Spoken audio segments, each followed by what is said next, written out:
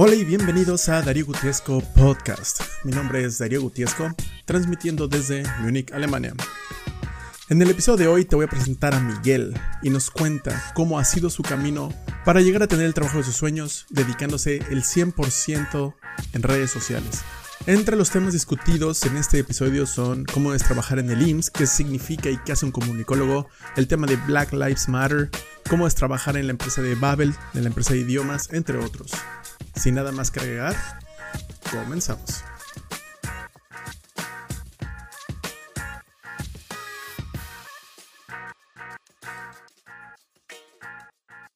¿Qué onda, Miguel? ¿Cómo estamos? ¿Qué onda, amigo? Muy bien. Muchas gracias por el espacio y pues a darle. Tú pregúntame y a ver qué onda. ¿Qué Oye, sale? ¿sabes qué? Estábamos hablando un poquito antes de empezar aquí el video y justamente recordábamos que no nos hemos visto desde como hace 8 años más o menos, estudiamos en la misma universidad, en el TEC de Monterrey, pero que no, pues realmente no coincidimos en ningún otro lugar, sobre todo porque nos fuimos a vivir a otros países y finalmente coincidimos en Alemania y nos estamos reencontrando acá en Alemania. Y pues fue finalmente eso porque nos conocimos, ¿no? Realmente Sí. Antes de haber viajado a Europa, no te había visto nunca. Después coincidimos acá, como bien lo dices. Y regresando igual a la universidad, a México, tampoco te veía tanto. De repente nos encontramos en el gym y de ahí, ¿no? Empezamos a platicar y bueno, otra vez estamos de este lado, los dos otra vez. Sí, Que no nos hemos visto, y todavía no. ya estamos aquí en Alemania y no nos hemos visto. Y bueno, nada más para mencionarlo, tú ahorita estás viviendo actualmente en Berlín, yo estoy en Múnich, Así es. y aún así es difícil verse. Es complicado. Estuviste aquí en Berlín, igual lo platicamos hace un ratito, y pues por el trabajo, por entrevistas, por los tiempos no nos pudimos ver, pero bueno, ya ahora que hay un poquito más de tiempo, un poco extraño, pero ojalá nos podamos ver, ya sea allá en Múnich o acá O en Berlín. México. O en México, ya ni modo. O si no, Unos taquitos que tantos extrañan. sí. O si no, nos armamos un viaje en Finlandia otra vez. Oye, que siempre se extraña. Sí, Tú nada estuviste más. en Helsinki, ¿no? Sí, también. Ajá. Sí. Sí, estudiamos Y en la misma yo en universidad, Tampere. creo. Ah, en Tampere. Uh-huh. En Sí, Tampere, sí. pues mira, en una de esas. Oye, Ahora que se pueda. sí, no, ves que se puso súper duro. Bueno, si quieres, empezamos por ahí. Como hasta ahorita, pues algo que me gustaría que nos contaras es pues, ¿qué estudiaste y cómo fue esa transición hasta donde estás ahorita, más o menos? Fue Finlandia un paso súper importante. Ajá. Yo estudié comunicación, ciencias de la comunicación. Obviamente como chavo que te gusta el fútbol, quieres ser futbolista, pero cuando no eres bueno, pues bueno, estás buscando algo que realmente te mantenga ligado, ¿no? A esa pasión. Decidí comunicación, empecé a hacer radio. Estuve haciendo radio por 5 o 6 años en radio universitario, tampoco algo grandísimo. Y fue cuando me moví a Finlandia. Estuve un año viviendo en Finlandia, como lo comentábamos, en Tampere. Ahí estudié más una cuestión de periodismo, algo más de escritorio, ¿sabes? O sea, no era tanto hablar en radio, no era tanto expresarse así, digamos, en medios, sino algo más organizacional. Sí, hablábamos mucho de qué pasaba con la migración, sobre todo, pero también se veían muchas cosas en el ámbito organizacional. Ahí empezamos a hablar o más bien empecé a ver cosas de relaciones públicas, de fotografía, de cómo se selecciona a lo mejor la noticia, no sé, el periodismo visto desde el ámbito administrativo. Termina mi año en Finlandia, regreso a México y entro de lleno a lo que es comunicación organizacional, comunicación interna y todo eso, que tengo mis ideas, pero nunca desarrollé algo en el ámbito de comunicación organizacional. Más bien me fui hacia el lado que todavía juntaba los medios un poco, las relaciones públicas, ¿no? O sea, sí, dando la imagen a lo mejor de una empresa, vistiendo a una empresa enfrente de un medio de comunicación. A lo mejor ya no salías a cuadro, ya no estabas enfrente de un micrófono, pero no sé, coachabas o entrenabas a tu spokesperson y finalmente representabas a una empresa, ¿no? en los medios de comunicación, y de ahí, bueno, hasta que terminé, ¿no? Yo regresé a México 2011, me gradué 2012 y empecé a trabajar en una empresa, en una agencia de relaciones públicas, que bueno, fue mi primera experiencia profesional, por así decirlo. ¿Y qué tal? ¿Cuánto duraste ahí? Estuve poquito, Estuve 6 meses. Se llamaba... ¿Puedo decir nombres y todo? Si estás cómodo con eso. No pasa nada. PRP. Era una agencia de relaciones públicas. Trabajábamos para Walmart. Era la cuenta de Walmart. Y ahí te das cuenta de los monstruos, ¿no? Corporativos que son. Y era bien interesante, ¿no? Vamos a hablar de este tipo de noticias, finanzas, por así decirlo. Y empiezas a tener contacto con periodistas. Otra vez, ¿no? Te regresas a tus orígenes, finalmente, que es algo muy interesante de todo esto, pero que a la vez te va sumando, esa experiencia te va sumando en lo profesional para poder desarrollar cosas nuevas, ¿no? Ahora lo que hago, ya vamos a llegar a eso, no tiene nada que ver de todo lo que estudié, pero todo lo que me he desarrollado en todos estos años, pues, ha ayudado de cierta manera. Tengo una pregunta. Una pregunta. Digo, te lo pregunto porque, por lo mismo, que convivimos en la universidad y, pues, ya saben, las malas lenguas siempre burlándose de otras carreras. Por ejemplo, yo estudié ingeniería industrial y dice que somos administradores con casco, ¿sabes? Como todos tirándose todo. Entonces, te quería preguntar que en la parte de comunicaciones, ¿qué tanto ves el potencial de la carrera como tal? En ese sentido, porque, por ejemplo, de lo que nosotros veíamos en ingeniería era como, pues, ¿qué hace el licenciado en comunicaciones? Como, no lo sé. Bueno, viéndolo de un buen punto de vista, pues, obviamente es como, sí, te van no sé, tipo hacer el parte de apoyo, ¿sabes? Como tipo, digo, es porque no se sabe, literalmente no se sabe qué hace. Claro.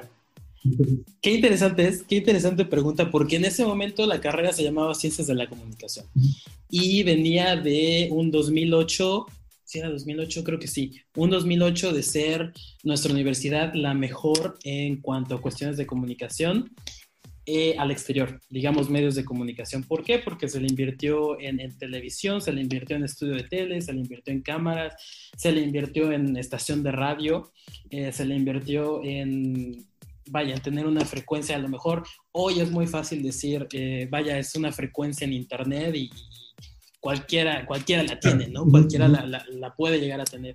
En ese momento, bueno, era 2008. O sea, ubícate en el 2008 y tener una frecuencia de radio era, pues, interesante, ¿no? Y ahora no es una frecuencia de radio ni AM ni FM, sino internet, en donde todo el mundo te puede escuchar. Era como que la gran noticia. Ciencias de la Comunicación en ese entonces sí tenía como que miras hacia medios de comunicación, hacia estar enfrente, y si lo puedes decir así, sí, no hay ningún problema, ¿no? Ser un Pati Chapoy, ser un Toño de Valdés, ser un José Ramón Fernández, uno que estaba más en los deportes y todo eso, ¿no? Sí, y la pregunta es precisamente por eso, porque ¿cuántas personas estudian la carrera y cuántos pueden llegar? Esa era la pregunta, como ¿cuántos conductores hay al final del día? ¿Cuántos programas hay? Y ahí había, supongo que hay un montón que se quedan y nunca llegan. Y fue la evolución, esa la otra parte, ¿no? Es la evolución a lo que existe ahora, que es la comunicación digital. Mi carrera en sí se dividió en mercadotecnia y comunicación y comunicación o licenciado en medios digitales o algo así, que era más la parte técnica, ¿no? Okay. Que la parte esta de cargacables, que era licenciado en cargacables, que no faltaba, era muy cierta, pero conéctate un cable A un cable B y saca un buen audio o sácame la versión en HD en ese entonces, ahora 4K, todo eso. Toda esa parte técnica era interesante. Te soy honesto, yo no estudié esa parte, entonces difícilmente te puedo hablar de eso, pero ahí evolucionó la carrera en algo más, primero técnico, en lo digital, en crear contenido animado, por ejemplo, cosas así, en crear todos estos banners que aparecen de repente en las pantallas, todo eso, también la parte más de mercadotecnia, la parte más de venta o la parte más organizacional, que también requiere un comunicólogo, por así decirlo, ¿no? que también es muy desconocido. La estructura, por ejemplo, de cómo está, por ejemplo, algo que yo he encontrado que me parece un dolor de cabeza todo el tiempo es el copywriting. Entonces, no sé si ustedes también ven eso. Por ejemplo, todo eso. O sea, y a lo mejor son cosas que no estás tan en contacto con ello y desconoces, pero que también requieren un profesional en eso, ¿no? O sea, lo veíamos mucho en la música o incluso una estación de radio no puede programar cierto tipo de música o a lo mejor cierto programa, no puedes poner esta canción porque tiene derechos de autor. Entonces, a lo mejor si le bajabas un poquito el tono a las notas, ya la podías usar. Y reconocer la canción, pero como no era la misma nota, entonces no tenías ningún problema. No son todos estos truquitos que al final se hacen y que da la evolución, ¿no? Otra vez a esta carrera. Ya no es tanto el que está enfrente de una pantalla o el que está enfrente de un micrófono, sino es eso más el que te maneja las cuestiones técnicas, el que te pueda regalar un buen audio, el que te puede dar incluso, no sé, el trato en frente de medios de comunicación, el cómo hablar en frente de las personas, el cómo hablar con tu entrevista. O sea, todos esos vertientes, ¿no? Profesionales dentro de los medios. Estoy hablando nada más de los medios. La cosa organizacional es totalmente distinto, ¿no? La comunicación interna, cómo te vas a comunicar con tus empleados, comunicación externa, cómo te vas a comunicar con tus diferentes stakeholders y cómo mantenerlo, ¿no? Después vienen las redes sociales, que bueno, incrementa todo este expertise, ¿no? O sea, algo que ya conoces, pero te tienes que seguir, digamos, educando a cómo comunicarte con otra empresa, ¿no? Hacer tu comunicación B2B, hacer tu comunicación B2C, y cómo de una sola empresa, de una sola compañía, poder sacar vertientes que te hagan crecer. Si no, pues bueno, te quedas estancado en lo mismo, ¿no? Pues sí, hay muchas divisiones en una sola carrera, que afortunadamente dejó de ser únicamente ciencias de la comunicación y se pudo extender a un ámbito más corporativo, siento yo. Esa es mi opinión con respecto a la carrera que estudié, ¿no? Finalmente. Sí, pues de hecho, es más, justamente hoy leí un artículo que estaban hablando de Easy, que es Easy. Entonces dijeron que es el monstruo que se comió a todos los proveedores de cable, televisión por cable. Y como digo, sabíamos que es de Televisa, lo que antes era Cablevisión, pero yo no sabía que se comieron a todos los competidores. Y fue como, wow. Entonces, precisamente cuando, por ejemplo, yo estaba trabajando en SAP, y yo estuve no en el proyecto, pero cuando estaban haciendo la transición de todo Easy, apenas iban a lanzar Easy, en 2014 más o menos. Y justamente ahorita lo que me estás mencionando me recuerda a eso, porque recuerdo haber escuchado las complicaciones de adaptarse a una nueva forma de comunicación. Y cuántos millones de dólares no se perdían, o se tenían que invertir en infraestructura, en volver a hacer todo, o ajustarlo, cambios. Eso es increíble, o sea, como, ¿sabes?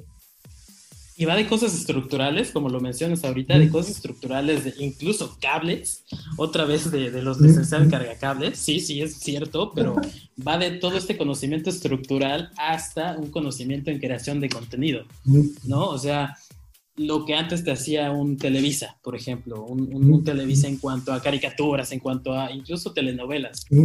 Esos formatos largos de una hora de telenovela pasaron a ser formatos de 45 minutos, en donde incluso, y es algo que hizo Televisa, por ejemplo, hacer la parte del contar historias, que la gente decidiera que iba a ser el personaje principal. Estos tiene un nombre, ahorita se me fue, pero la persona que veía la telenovela podía decidir si el personaje principal iba a ser una cosa o la otra. O sea, meter todo esto nuevo tipo de contenidos y cómo presentarlos, o sea, el recipiente en sí, cómo presentarlo al auditorio es impresionante, ¿no? Y para todo eso pues necesitas profesionales tanto en comunicación como en comunicación digital o esas cuestiones más técnicas, ¿no? De realmente cómo llevarlo de lo pensado a lo hecho, y que realmente llegue a tu auditorio y que sea fácil para ellos también, ¿no? Finalmente. Sí, pues digo, es lo que prácticamente nadie sabe. Pues es como cuando estás viendo un partido de fútbol ¿Sabes? Estás bien, o sea, tú solamente puedes disfrutar de la transmisión, pero no sabes qué tanta gente, tantas manos, tantas mentes hay atrás de eso que estás viendo. Pero Y lo también complejo que puede ser. exactamente. Sí, sí, sí. No, pues imagínate, o sea, antes creo que no sé qué, hasta qué año los mundiales no se podían ver en vivo, precisamente por eso. Y creo que recientemente también se están peleando todos por los derechos de transmisión satelital y tiene que estar al segundo, milisegundo, no lo sé. Es como, está increíble toda esa tecnología. Que te incluye un comentarista, vamos a ponerlo así, te incluye un comentarista, un narrador, un camarógrafo, y detrás de todos ellos hay, no sé, licenciados que conocen de derechos de autor, licenciados que conocen de marcas, marketing para traerte tus patrocinadores, ¿no? Porque finalmente para toda esta producción necesitas dinero, ¿no? ¿Cómo hacer los negocios para que este patrocinador se venga conmigo en lugar de que se vaya con la otra empresa? Y todas esas cuestiones es mucho trabajo, es una inversión impresionante, pero bueno, es parte también, ¿no? O sea, echándome flores, es parte también de lo que un comunicólogo puede llegar a hacer.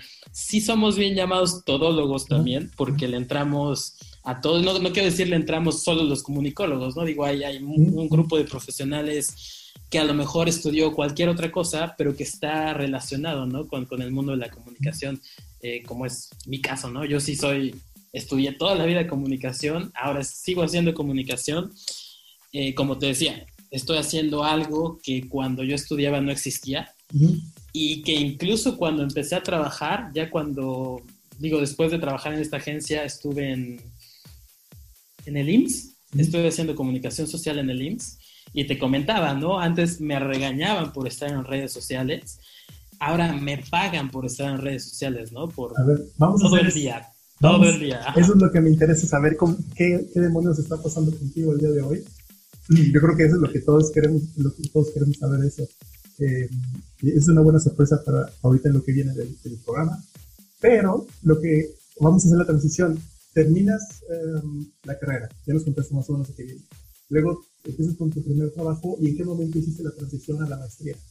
¿En qué momento dijiste, sabes qué, adiós, me voy y ya no vuelvo? ¿O qué pasó ahí? Fueron 3 años y fueron 3 años de trabajo, ¿no? Estuve trabajando 6 meses en esta agencia, me moví a la parte más gubernamental, estuve trabajando otra vez en el Seguro Social, pero en la parte de comunicación social. ¿Qué presiones hay? Porque ya no era nada más hablar con el periodista de finanzas y decirle, oye, pasa esto, oye, tengo una nota, te la paso, ¿qué onda? O, oye, tengo una historia, te la quiero dar. Y hacían tus notas, ¿no? Digamos, esa es la parte, te lo estoy pintando sencillo, ¿no? No es tan fácil tampoco convencer a un periodista, pero bueno, es en general. Después viene la otra parte, ¿no? Cuando el periodista quiere saber de ti, conocemos al IMSS, es esta cosa impresionante que sí tendrá muchas cosas negativas, pero al final siempre da de qué hablar. Y como comunicador, como comunicólogo, bueno, es delicioso trabajar en una empresa que tiene tanta información y que además al periodista le interesa, ¿no? Es ahí donde yo adquirí a lo mejor más poder como decirlo, como más conocimiento, ¿no? O sea, ya yo decidía si le daba una noticia a alguien o no. O sea, me pasaban muchas cosas curiosas. No voy a dar nombres, pero un medio de comunicación, estando en la agencia, yo le quise vender una nota. Me dijo, aguántame, yo hablo con mi jefe. Bueno, le hablé como 3 veces, nunca me recibió la nota. Empiezo a trabajar en el IMSS, mismo medio de comunicación, llama a la sala de prensa, que es donde yo estaba, y me toca contestarle, ¿no? Me toca contestarle. Ahora, antes de que yo le dijera que no y tuviera mi venganza en medios de comunicación, es un proceso bien interesante, te lo platico. Hay 2 instituciones grandes, ¿no? Que dan información de salud en México. Uno es el IMSS y el otro es la Secretaría de Salud. Hay temas que toma la Secretaría y hay temas que nosotros podemos tomar. Y hay temas que también incluye a stakeholders o llamémoslo farmacéuticas, que a lo mejor no es tan conveniente que nosotros lo demos o que la otra institución lo dé. Entonces sí hay juntas de trabajo, ¿no? En donde dice, ¿sabes qué? Este medio me está pidiendo esta información. Primero que nada vemos qué información quiere. Si la información es importante y nos sirve de cierta manera, o sea, si podemos enaltecer al instituto de cierta manera, la damos. Pero para eso tenemos que conocer quién es el periodista, cuánto tiempo ha trabajado, cómo escribe el periodista, cuál es su tendencia, qué medio es, ¿cómo? ¿Que no se fijó? ¿Qué tan grande es la compañía? Y finalmente era un medio de comunicación chiquito. No le dimos la entrevista. Igual el tema era un poco complicado, era un tema que no nos convenía.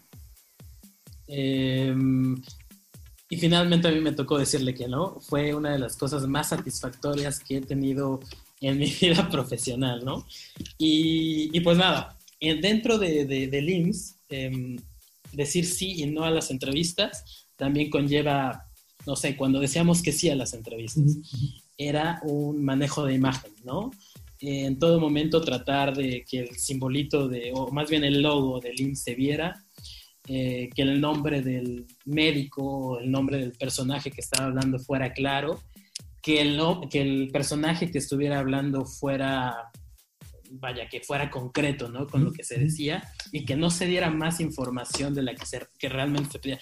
Todo eso conlleva un entrenamiento de medios también muy interesante, una construcción de imagen muy interesante que te obliga, y digo, no me dejarás mentir, tú también en lo que estás haciendo, el mismo medio te va empujando a aprender más cosas, ¿no? Y a desarrollarte en más cosas que a lo mejor no tienes ni idea de que estás haciendo o que está pasando, pero cuando lo cachas y empiezas a estudiar de eso, es bien importante cómo los mensajes se van construyendo con elementos tanto visuales como textuales como narrativos que se generan solamente de una sola entrevista. Entonces es bien interesante ese cambio. Es lo que te digo, yo creo que aprendí del únicamente contactar a un periodista a realmente hacer la nota, hacer la historia y saber vender esa historia, ¿no? Saber vender esa imagen. Es algo bien interesante. Una preguntota. De hecho, le diste uno de los temas que a mí me ha estado comiendo ¿cómo se llama? Mi tranquilidad de cierta forma. O sea, es un tema que entiendo, estoy de acuerdo, sé que se tiene que hacer, pero nunca tuve digamos, una explicación sensata o nunca encontré la información correcta o por qué era eso. Digo, ahora ya lo entiendo, pero te pregunto porque tú vienes de ese mundo. Estás hablando de cómo implementar la imagen o cómo generar la imagen de algo o alguien y por qué es tan valioso o tan importante cuidarla como la reputación, ¿no? Es imagen y reputación. Entonces, digo, ahora entiendo la importancia, pero ¿tú qué podrías decirle eso? Bien importante, bien interesante esa pregunta. En ese entonces, incluso, cuando a lo mejor no había redes sociales, cuando a lo mejor tu imagen se enfocaba únicamente a la presentación que tenías en televisión o incluso a las cosas que decías de radio, ¿no? Yo creo que hay varias vertientes. Una, la información, que es el mensaje principal. Nosotros en la sala de prensa del instituto había un control de información muy quisquilloso, muy medido, muy específico, porque las cosas que se dicen finalmente o se puede dar una buena información o puedes generar un caos innecesario, ¿no? Y finalmente otra vez lo que te comentaba, ¿no? A pesar a lo mejor de toda la parte negativa que un instituto tan grande como el Seguro Social te puede mostrar, atrás de ello hay profesionales impresionantes, ¿no? Que a lo mejor la gente por una experiencia individual es un tanto injusto. De hecho, la opinión que se vive del seguro, ¿no? De hecho, ahora que lo mencionas, jamás hubiera pensado que había personas cuidando la imagen de ellos. O sea, suena un poco... Es muy ignorante de mi parte, pero jamás hubiera pensado que hay gente trabajando en eso. Y te digo, es una cosa, no sé, la aventura, ¿no? Que se vivía todos los días de los 2 años que trabajé en el seguro, fue impresionante. Porque, a ver, yo no soy médico. Finalmente yo no salvo vidas, ¿no? Esa parte, toda la admiración a los médicos que lo hacen, ¿no?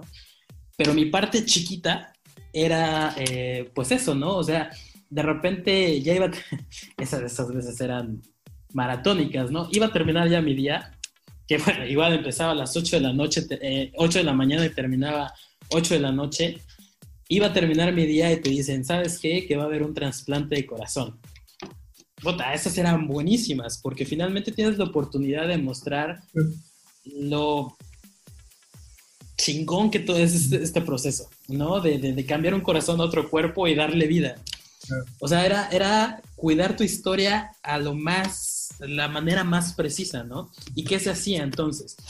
Había muchos medios que ya lo sabían, o sea, había muchos medios que ya iban en camino al hospital, donde se iba a hacer este gran intercambio de órganos, ¿no? Para dar vida. Y bueno, tú tenías que ir ahí porque de repente, no sé, que se te cuele un periodista y te saque información que no. Bueno, tienes que estar ahí, tienes que estar al pendiente de esa reputación, de que las tomas salgan bien. Uno ya conocía a los periodistas y ya sabían qué información querían. Que finalmente es información muy gentil, ¿no? Es información de a quién se le va a quién se le va a dar el corazón o qué va a pasar. Entonces ya lo dábamos. Pero es ayudar también al instituto a que se vea bien en ese medio de comunicación, ¿no? Es decir, es el corazón número, no sé, 15.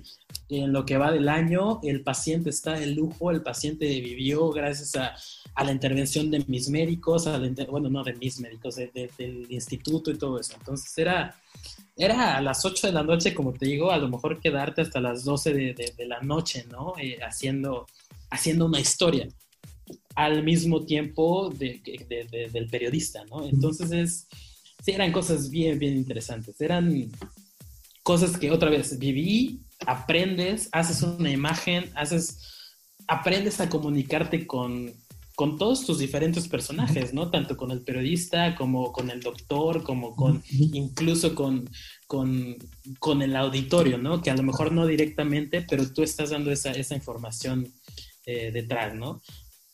También pasaba mucho en los días, sí, no lo extraño para nada, pero fue muy interesante. El 31 de diciembre, el nacimiento del primer bebé. Obviamente, pues, sí hay ciertas, digamos, mamás, ¿no? Que si haces los cálculos, posiblemente sea el diciembre 31, ok, hay mucha posibilidad de que lo sea.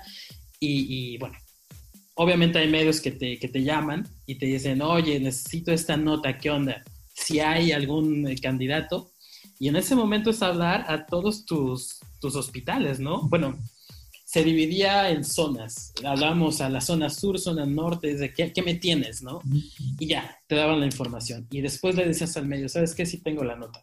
Te veo este día, que es el 31, te veo a las 11 y empezamos a armar la historia. O sea, son cosas que la gente no ve. Sí, no, está increíble. Y otra vez, ¿no? A lo mejor sí merma un poco el que haya muchas cosas negativas, pero no ven el otro lado, ¿no? Que hay doctores que no están con su familia el día 31 de diciembre, y no nada más doctores, ¿no? Hay un periodista, claro. hay un experto en comunicación, hay mucha gente en administración ahí viendo para realmente darte una historia de lo importante que es, no sé, la vida de un país con un médico, o gracias a un médico, ¿no? Y que a lo mejor nosotros no tenemos todo el crédito, pero que realmente te pone muy orgulloso ver esa historia, ¿no? Esa historia que tú estás creando. Entonces y más como relacionista público, bueno, experto en relaciones públicas, hacer esa historia y que se vea en televisión y que guste es súper llenador. Más allá del dinero que ganes, más allá de todo lo que conlleva lo profesional, el hacer la historia que tú creaste o el ver la historia que tú creaste es algo, bueno, que te llena de mucho orgullo realmente. Creo que algo más allá de lo que estás diciendo, es algo que yo veo, digamos, en este momento lo estoy percibiendo desde tu punto de vista, ¿cierto? Es tu experiencia, lo que viviste, el impacto que tiene, y estaba pensando mientras me lo estabas mencionando que, ¿por qué yo no lo vi? A veces estaba pensando como, ¿dónde estaba yo cuando pasan esas cosas? Entonces, de cierta forma, era como, ¿dónde sale? Sí, hay comerciales en la televisión abierta, y eso puede ser, porque a lo mejor ya no veo televisión abierta desde no sé cuántos años. Y entonces, en redes sociales, bueno, las redes sociales es muy ruidoso. Entonces, como, ¿dónde estará? Y pues tal vez por eso no te enteras, porque nada más te enteras de la negatividad, de los chismes, y no llega. Por eso te preguntaba la parte de cuidar la imagen, porque es como, obviamente no puedes controlar el flujo, actualmente, de lo que se dice o lo que no se dice. Al contrario, tienes que hacer más para que, ¿cómo se dice? Como te sobrepongas a lo que sea que te dice. Uh-huh. Y es una parte bien mañosa también, ¿eh? O sea, sí está la parte, digamos, leal, la parte gentil de hacer bonitas historias y mostrarlas, pero está la parte de echar el negocio, o sea, de saber, y también es otra parte de la comunicación, ¿no? O sea, tú das historias, tú das noticias, y cada mañana, cada día tienes un equipo de monitoreo que revisa periódicos desde las 5:30 de la mañana y te dice, cuidado con este periodista porque está diciendo esto. Están hablando mal de no sé qué, de alguien. No le pongamos nombre, ¿no? Bueno, a las 7 de la mañana, 8 de la mañana que tú llegas a la oficina, pues bueno, pones la alerta, ¿no? Es de, ¿qué vamos a hacer con este periodista que está hablando esto, está diciendo esto? A las 8:15, 8:30, llámale al profesional que sabe de eso, a la persona de la que están hablando, y pregúntale, dale o solicítale una aclaración, ¿no? Uh-huh. Te dan la aclaración, llámale al periodista, no tienes su teléfono, ok, llámale a quien conozcas que pueda tener su teléfono, y es relaciones públicas finalmente, ¿no? Oye, pásame el teléfono de tal, y dice, uy, no lo tengo, le digo, vamos a desayunar y pásamelo, ¿no? Y sí, vas a desayunar con esta persona y te pasa el teléfono, ¿no? Y después le hablas a esta persona que dice, oye, ¿de dónde sacaste estos datos? Ah, pues no sé, o sea, ¿qué vas a hacer, no? Para que vamos a comer. Ya sabes la parte del negocio y dices, vamos a comer, y empiezas a hablar. Y le digo, a ver, lo que estás diciendo es cierto, ¿no? Pero yo tengo otros datos, yo tengo otros datos que dicen esto, y a lo mejor sí hay una parte negativa, sí lo entiendo. Pero ¿cómo le podemos hacer, tú periodista A y yo profesional B, para que esa historia, pues la llenes con más información? Yo te doy la información que necesites. Entonces, si vas a contar la historia, bueno, cuéntala completa. Exacto. O nosotros mismos la podemos cambiar, ¿no? Un poquito, por así decirlo. Y ya, al día siguiente o a la semana siguiente salía la columna complementando la información, ¿no? De una nota anterior o de una columna anterior, y era la parte, digamos, mañosa, ¿no? De todo eso. Que bueno, eso no lo hacía cualquiera, ¿no? Lo hacían a lo mejor los jefes o algo así, ¿no? Claro.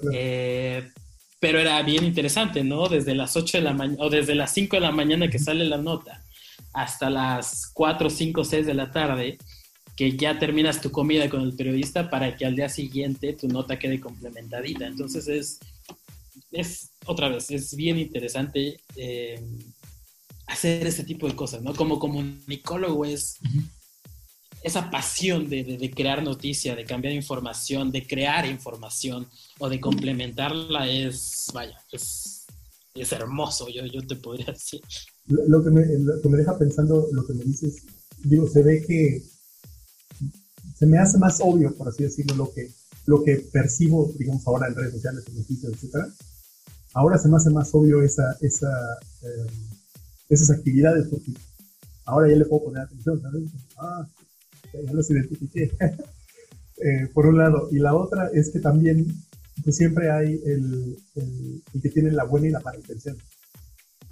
Entonces también les ha pensado como, bueno, ¿cuántas personas realmente quieren manipular para generar fake news, por ejemplo? No sé si viste que había un video, creo que no sé dónde salió, la verdad. Si encuentro el video, lo pongo el link para que lo vean. Y es creo que un video acerca del rey de las fake news o algo así. No sé si lo viste. No lo ubico. Son como 3, 4 minutos, y punto que hacen, puede entrevistar a un chavo que tenía, bueno, digamos, una agencia, pero era una agencia como medio, parecía ilegal. O sea, sí les pagaba su sueldo y todo, pero No, no es ilegal, no, quita mis palabras. Es una agencia, los demás no lo sé, los detalles no lo sé. Sí, no lo sé, estaría exagerando. Pero se veía un poco como dudoso, vamos a decir. Y punto que lo que fueron a investigar, creo que fue un video de Vice o algo así, y fueron a investigar es cómo le haces o por qué te reconocen como el rey de los fake news. Entonces lo que dice, pues es fácil, en México, por ejemplo, sabes que aquí en Alemania para poder tener un teléfono necesitas casi enseñar tu pasaporte y es un teléfono por persona, está monitoreado, sabes dónde vives, tienen todos tus datos. Y en México cualquier persona en cualquier momento puede comprar un teléfono y una línea y un SIM. Entonces lo que hacen era precisamente eso y lo que hacían era una granja de teléfonos. Entonces con el volumen, eso y redes sociales, que no sé cuántos correos, tenían como 10,000 correos que podían manipular desde una computadora. Entonces tenían cuentas en Facebook o en redes sociales y ellos lo que hacían era generar tendencias. Entonces empezaban a hablar mal o bien o así de algo de alguien dependiendo quién les pagara y de repente pues ya sabes que si lo repite mucha gente, los incautos o los ingenuos piensan que es verdad porque muchos lo dijeron, pero en realidad eran un montón de cuentas diciendo lo mismo pero viniendo desde un mismo lugar. Entonces lo que mencionaba es que creo que le pagaban hasta 2 millones no sé, de pesos o de dólares por tener una tendencia de fake news. Entonces dijo, no, creo que dije que tenía como 40 empleados o más, 200, no me acuerdo. Dijo, sí, les doy trabajo y cada vez que hay campañas políticas siempre hay trabajo y luego te lo paso. Son estas personas que están adelantadas a su tiempo, ¿no? Que realmente en ese momento, ¿cómo se te va a ocurrir comprar tantos teléfonos para crear una tendencia, ¿no? A lo mejor cuando una tendencia no era tan, digamos, como ahora, una tendencia tanto te puede perjudicar, como en este caso, o bueno, beneficiar a cierto grupo, como realmente la puedes utilizar como una herramienta, ¿no? Para comunicarte y crear algo pues nuevo, ¿no? Totalmente. Hay, por ejemplo, si piensas tendencias, piensas en Twitter. Sí. Hay muchas empresas que usan esas tendencias, las trending topics, para crear sus campañas de comunicación de manera diaria. Hay una panadería que se llama Greggs. No sé, digo, si has ido a Inglaterra o a Reino Unido, sí, seguramente has visto a Greggs. Greggs lo que hace es ve la tendencia, el trending topic, y empieza a decir cosas, ¿no? Con el trending topic, no sé, ¿qué día es hoy? Hoy es miércoles. Y de repente agarran, no sé, hashtag miércoles. Y empiezan a decir hashtag miércoles de venir a Greggs. Y empieza a hacer la conversación, ¿no? Y es tu campaña de comunicación diaria, ¿no? Y mañana jueves de no sé qué. No sé, estoy inventando, ¿no? Y empiezas otra vez a hacer tu comunicación diaria. Y la gente se involucra porque ya sabe cómo vas a usar las tendencias para generar contenido gracioso. En este caso es muy gracioso. Pero bueno, igual ya tienes todo tu stock de imágenes y todo eso, ¿no? Para hacerlo más grande, para hacerlo más visual, interesante. Para poner un poquito más en contexto y poner un ejemplo tangible, fue lo más reciente que pasó, por ejemplo, lo de Black Lives Matter. No sé si bueno, ese y el más reciente que fue lo del orgullo y Pride. Entonces, es como, por ejemplo, recuerdo que, pues, cuando pasó lo cuando mataron a este señor, el Rick Floyd, o ¿cómo se llamaba? O George Floyd, no me acuerdo cómo se llama, pero esta persona que empezó con toda la campaña de Black Lives Matter y que no es posible, justicia, igualdad, todo eso. Pero lo interesante es que todas las empresas empiezan unos y después se vienen todos. Y todos apoyamos a eso. Entonces, platicaba con unos amigos, porque un compañero, un amigo que tiene una empresa, dijo, ¿debería de yo subirme al tren del mame? Y le dije, mira, si estás convencido o no de la idea, es irrelevante.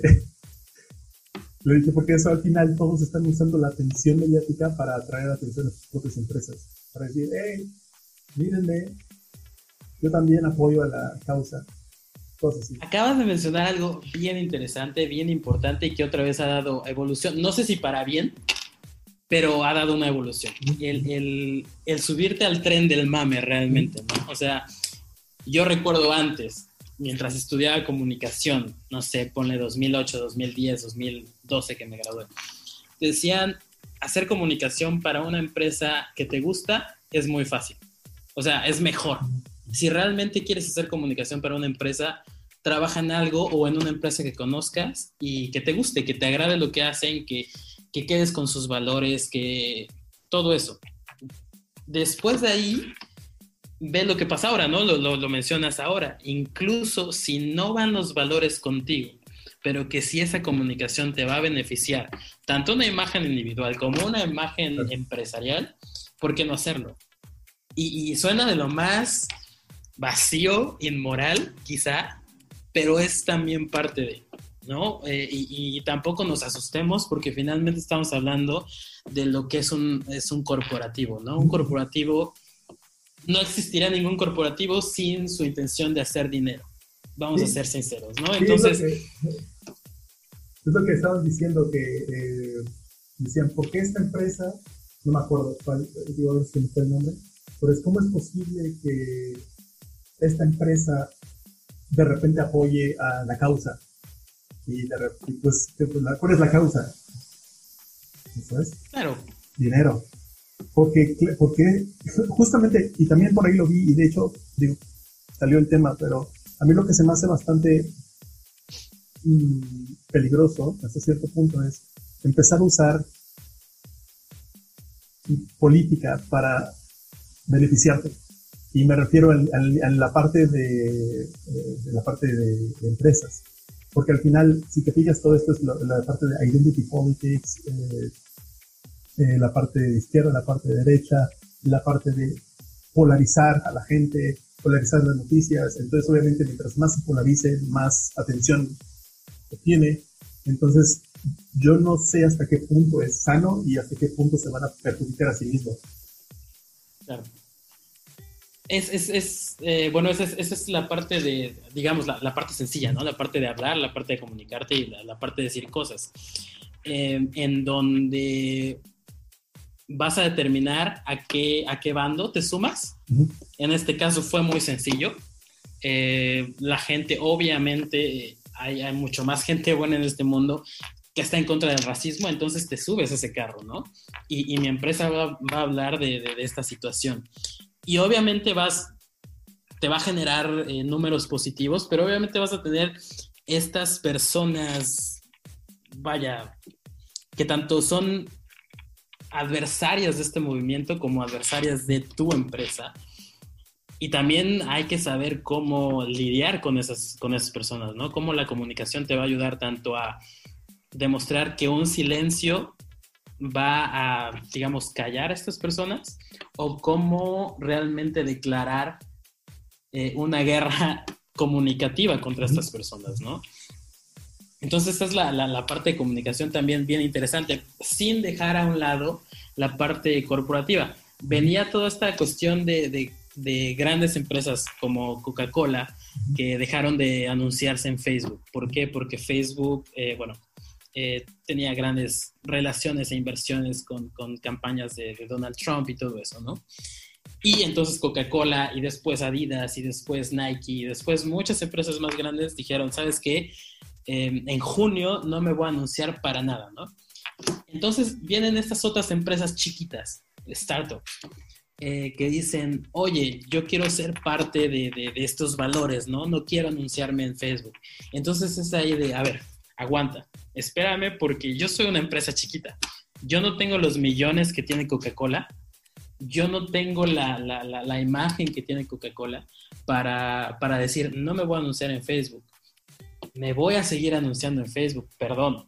O sea, mi carro, yo me estoy subiendo al carro del no racismo, del apoyo a las minorías, del apoyo, o más bien del estar en contra de tiranos que hacen declaraciones estúpidas en medios, ¿no? Oye, pero también quiero sobrevivir, ¿sabes? Quiero sobrevivir como empresa y... De hecho, es justamente lo que me viene a la mente. Es tú que vamos a quitar la parte moral de si está bien o mal, ¿sabes? Porque también tiene que ver mucho desde el punto de vista de dónde lo veas, a quién representes, a qué te dediques. Por eso, esa parte la quitaría. Pero, por otro lado, ¿cuál sería ¿cuál es no solo tu opinión, sino ¿crees que es bueno que estemos entrando, como me refiero, como sociedad, a este tipo de marketing, por ejemplo? ¿Sabes? Por eso refiero, ¿sabes?, al mismo tema de por qué usar, por ejemplo, en este caso, la política o grupos vulnerables o temas o tendencias como racismo, eso, que realmente no tiene nada que ver con la empresa, ¿sabes? O sea, si sí lo apoyas y eso, pues Dios te bendiga, qué bueno, ayuda lo que puedas. O sea, pero ¿tú qué piensas al respecto de eso? Te regreso a la pregunta, te pregunto yo, ¿no la ves como una macro tendencia? No, por eso. Para mí es lo que podría o tiene tendencias de... Es una espada de doble filo. Te soy sincero, para mí es meramente marketing. Uh-huh. Es meramente una estrategia de comunicación. ¿Qué pasa en este momento? Redes sociales. Y bueno, regreso al tema de redes sociales porque a eso me dedico, ¿no? Sí, ahorita regresamos para que todo tenga sentido ahora, ¿no? Si yo como empresa A estoy viendo que esto le está funcionando a mi competidor, ¿por qué no lo voy a hacer? Le voy a hacer si ya soy la empresa A, me va a ser muy fácil competirle a mi empresa B que se subió a este carro, me voy a subir al mismo carro. Para mí es una macro tendencia de marketing de venta. La gente que se sumó, estoy hablando de la gente, individuales, que se sumaron al movimiento de Black Lives Matter. Perfecto. Y respetable, y qué bueno que la gente se junte en este tipo de movimientos. Interesante otra vez. Las marcas que se están juntando o que se están otra vez subiendo a este carro, no se las compro. No se las compro realmente. Estoy en la misma, por eso te digo, entiendo que se quieran ver bien, como dicen, ponerse la banderita de decir, o la etiqueta de decir, véanme cómo soy socialmente responsable y apoyo a las causas. Y es más, vamos a donar y bla, bla, bla. Pero es como, es más barato. Sí, no, totalmente. Y qué bueno que lo hagan. Es un tema bien complicado. A ver, si finalmente va a favorecer, ¿no? Va a favorecer estos minorías, muchísimo. De hecho, por eso te digo que se me hace una espada de doble filo, porque se me hace como que usan la pena ajena para beneficiarse, pero al mismo tiempo por su poder o por su peso, digamos, en el mercado, se salen con la suya. Y, ¿sabes? Digo, no sé, me parece. Me parece que resulta. Y realmente, otra vez, la diferencia está en el tamaño de las empresas, ¿no? Soy un Coca-Cola que te puedo donar, no sé, $10 millones a la causa, y que además tengo la grandeza en imagen y tengo la grandeza en comunicación que he formado durante años, eso sí. O sea, si hay un esfuerzo de años, ¿no? Incluso de más de 30, ponlo así, 30 años de imagen, de realmente mucho trabajo para poder decir, ok, un mes, aparte es un mes. O sea, es un mes de no anunciarse en Facebook. Tampoco es la gran cosa, no son los grandes héroes. Si no son las... En imagen está pegando muy bien. En imagen les fue muy bien. Pero ahora, si yo soy una empresa chiquita, que a lo mejor sí te puedo dar, no sé, 5,000 euros. Te voy a donar 5,000 euros a la causa, pero aguántame, porque realmente no soy tan poderoso como para no anunciarme en Facebook un mes. Porque eso me representa muchas pérdidas. Claro. ¿Por qué? Porque soy conocido en Alemania, porque soy conocido quizá en Europa, pero no soy conocido en Estados Unidos, donde hay un mercado grande. No soy tan conocido en Latinoamérica, donde está mi otro mercado grande. No soy tan conocido en Asia, donde a lo mejor está mi otro mercado grande. No puedo darme los lujos de no anunciarme en ciertos lugares, ¿no? O en ciertas plataformas como Facebook, finalmente. Sí, y te decía por el doble filo, porque al final te subes a una tendencia a favor o en contra, por eso ahí entra la parte moral, a favor o en contra de un movimiento. Entonces, por ejemplo, algo que estuve viendo es que, o investigando un poco, porque también, qué bueno que haya gente que siga luchando por los derechos de las personas, o sea, a nivel individual. Qué bueno, que eres de cualquier color, religión, da igual, no importa. Qué bueno. Pero después empezaron a salir también ahí análisis de algunas personas que estaba viendo y estaban diciendo que, no Trump, no fue de Trump, pero empezaron a decir que los de Antifa o los que están antifascistas estaban metiéndose al movimiento. Entonces, si lo piensas un poco, y dices, claro, hace sentido, porque hay tanto ruido, como dices, una macrotendencia que cualquier persona o cualquier grupo se puede meter y empezar a hacer de las suyas. Entonces, como sabes, me disfrazo de esto y empiezo a jalar hacia mi... Totalmente. Por eso digo que se me hace un poco peligroso en ese sentido.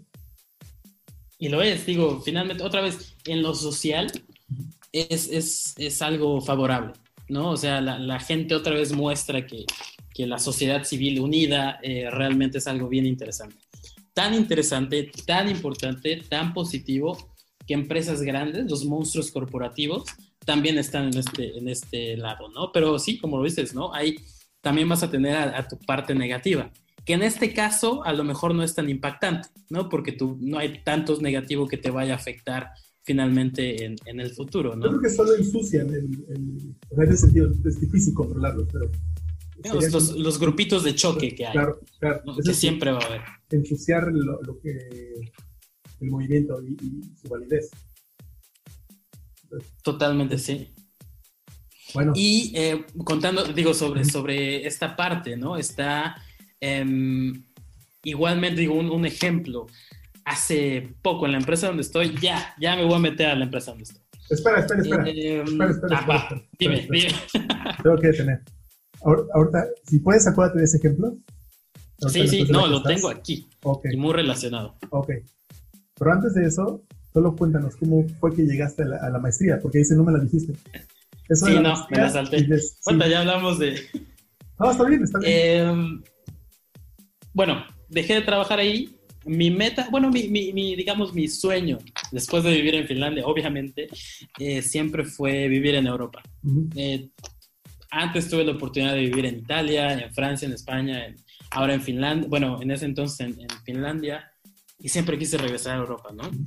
Y pues durante todos estos 3 años, bueno, sí hubo un desarrollo profesional, pero siempre tenía yo las miras o la idea de vivir en Europa. Y me metí a ver cursos, encontré en Alemania, que es era Media and Communication Management. Otra vez, veíamos muchas cosas de cuál es la cadena de valor en cuanto a comunicación, en la economía de la economía, cosas que realmente conmigo no iban, ¿no? O sea, cosas que a lo mejor yo no le veía tanto interés. Pero dentro de eso había la evolución a la comunicación digital. Otra vez, las redes sociales, ¿no? Como un Facebook no es nada más un Facebook, como un perfil no es nada más para un canal, sino cómo ese perfil te puede dar miras hacia mucho crecimiento, tanto personal, individual, como corporativo. Entonces, bueno, me decidí a tomar esa maestría, ese curso de maestría, y me especialicé en redes sociales.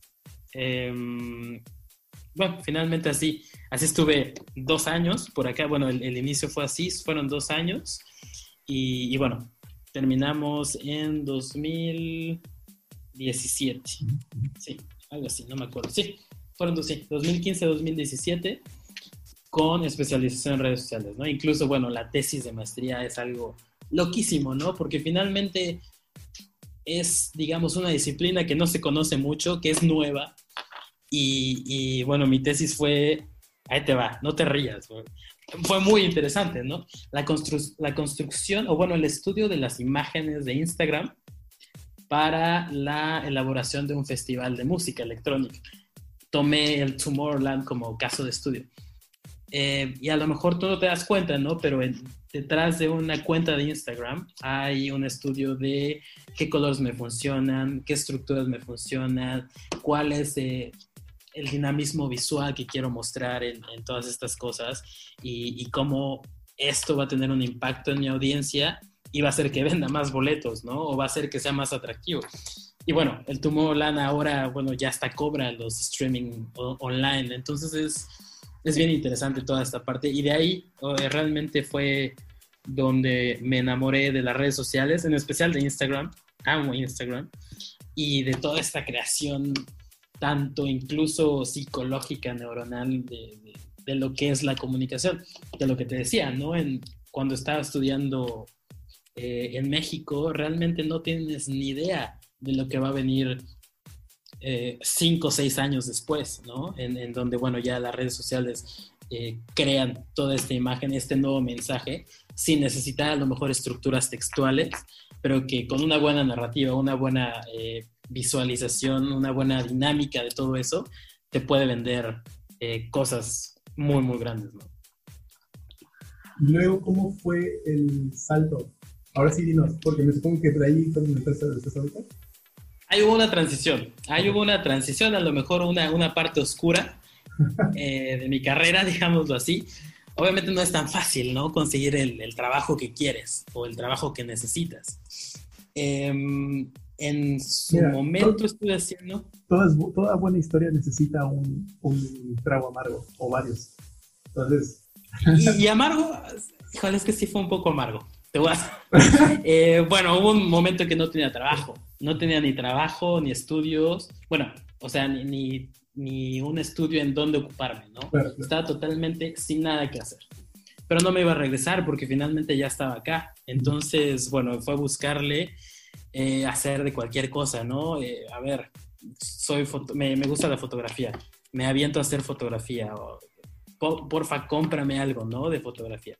Bueno, no pasaba. Apliqué incluso, estuve en Customer Service, que fue realmente como el ancla, ¿no? A lo mejor no es algo que requiera un esfuerzo impresionante, sí lo requiere, porque ahí aprendes a cómo comunicarte con la gente, cómo de repente tener clientes que están súper enojados contigo y pues bueno, sacarle o buscarle el lado bueno de las cosas y resolver el problema, ¿no?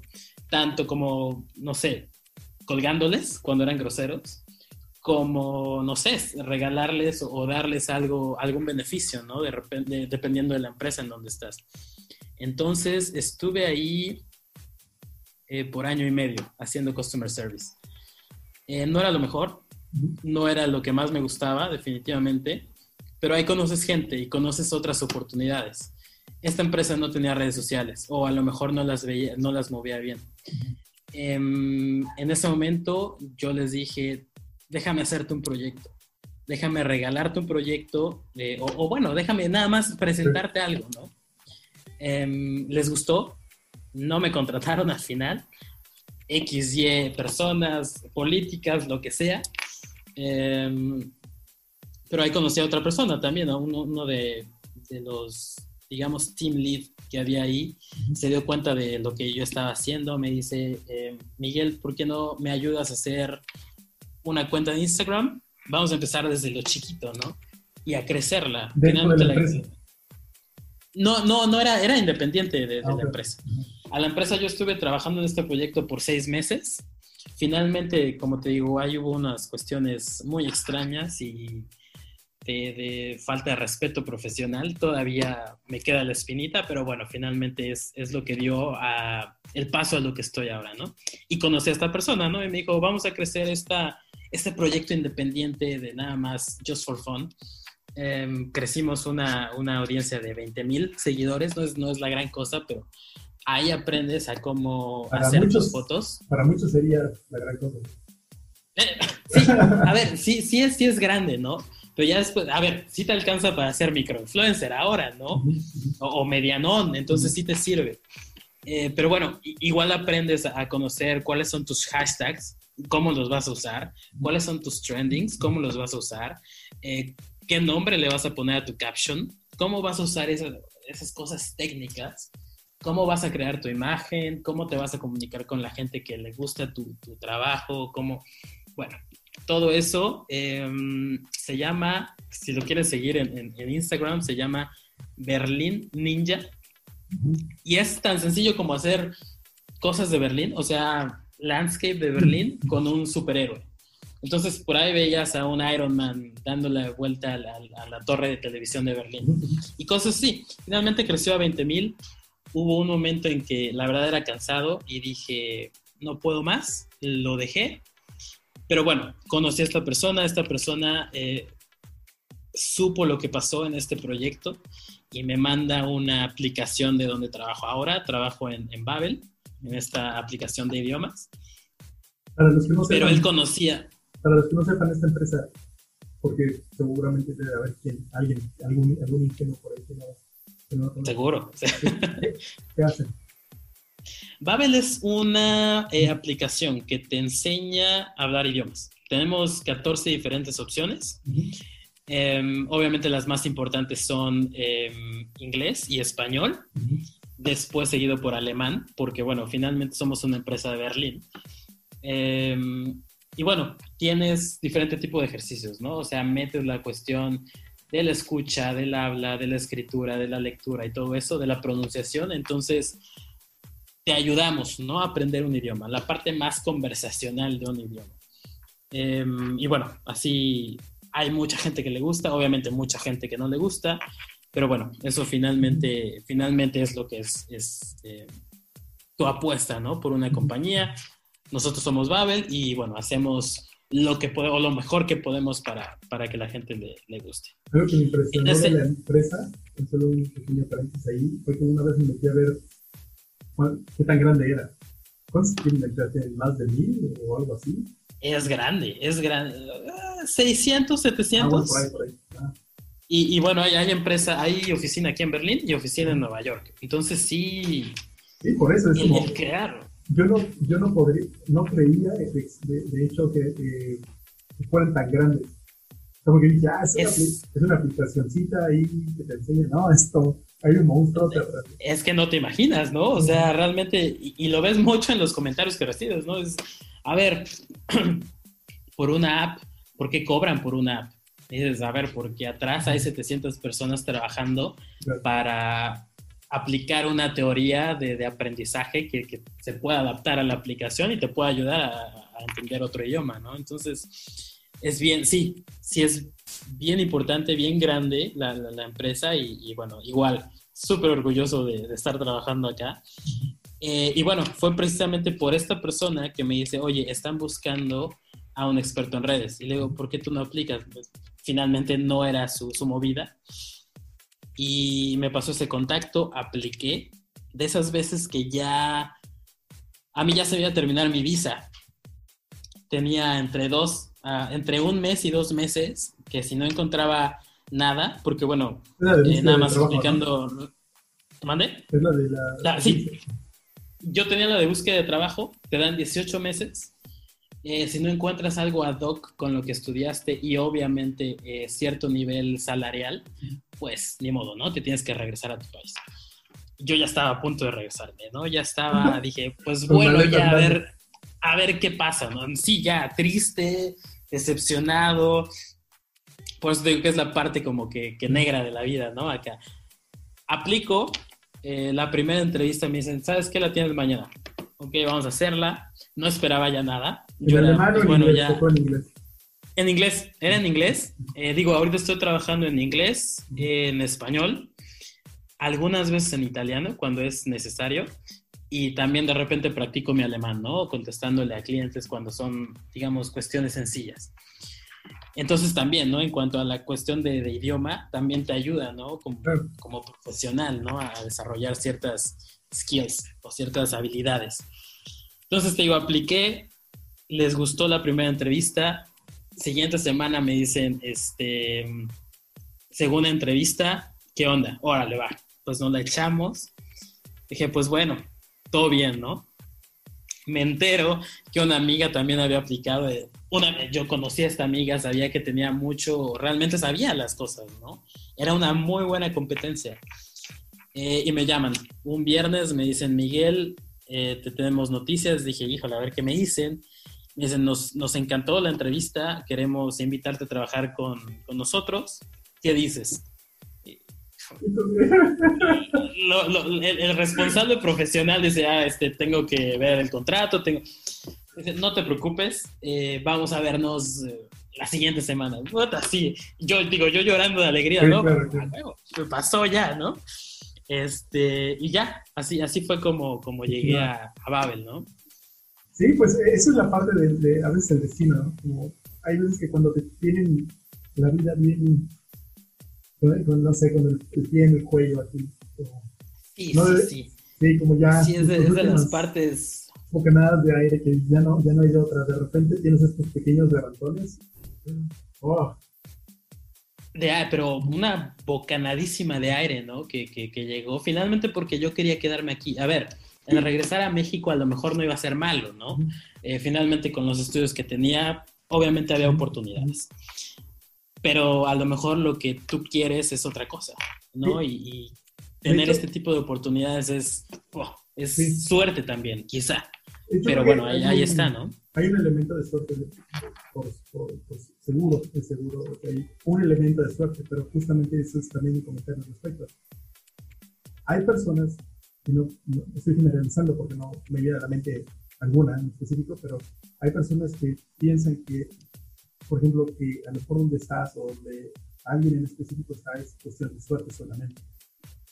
Y de hecho también eso es lo que me agrada de estas pláticas, porque cuando estás contando que también estuvo difícil, estuviste sufriendo, me supongo que estaba solo acá, haciendo cosas que no tenían nada que ver con tu carrera, tratando más bien ganándote lo suficiente para poder nada más existir y ganarte un poco de tiempo para poder encontrar eso.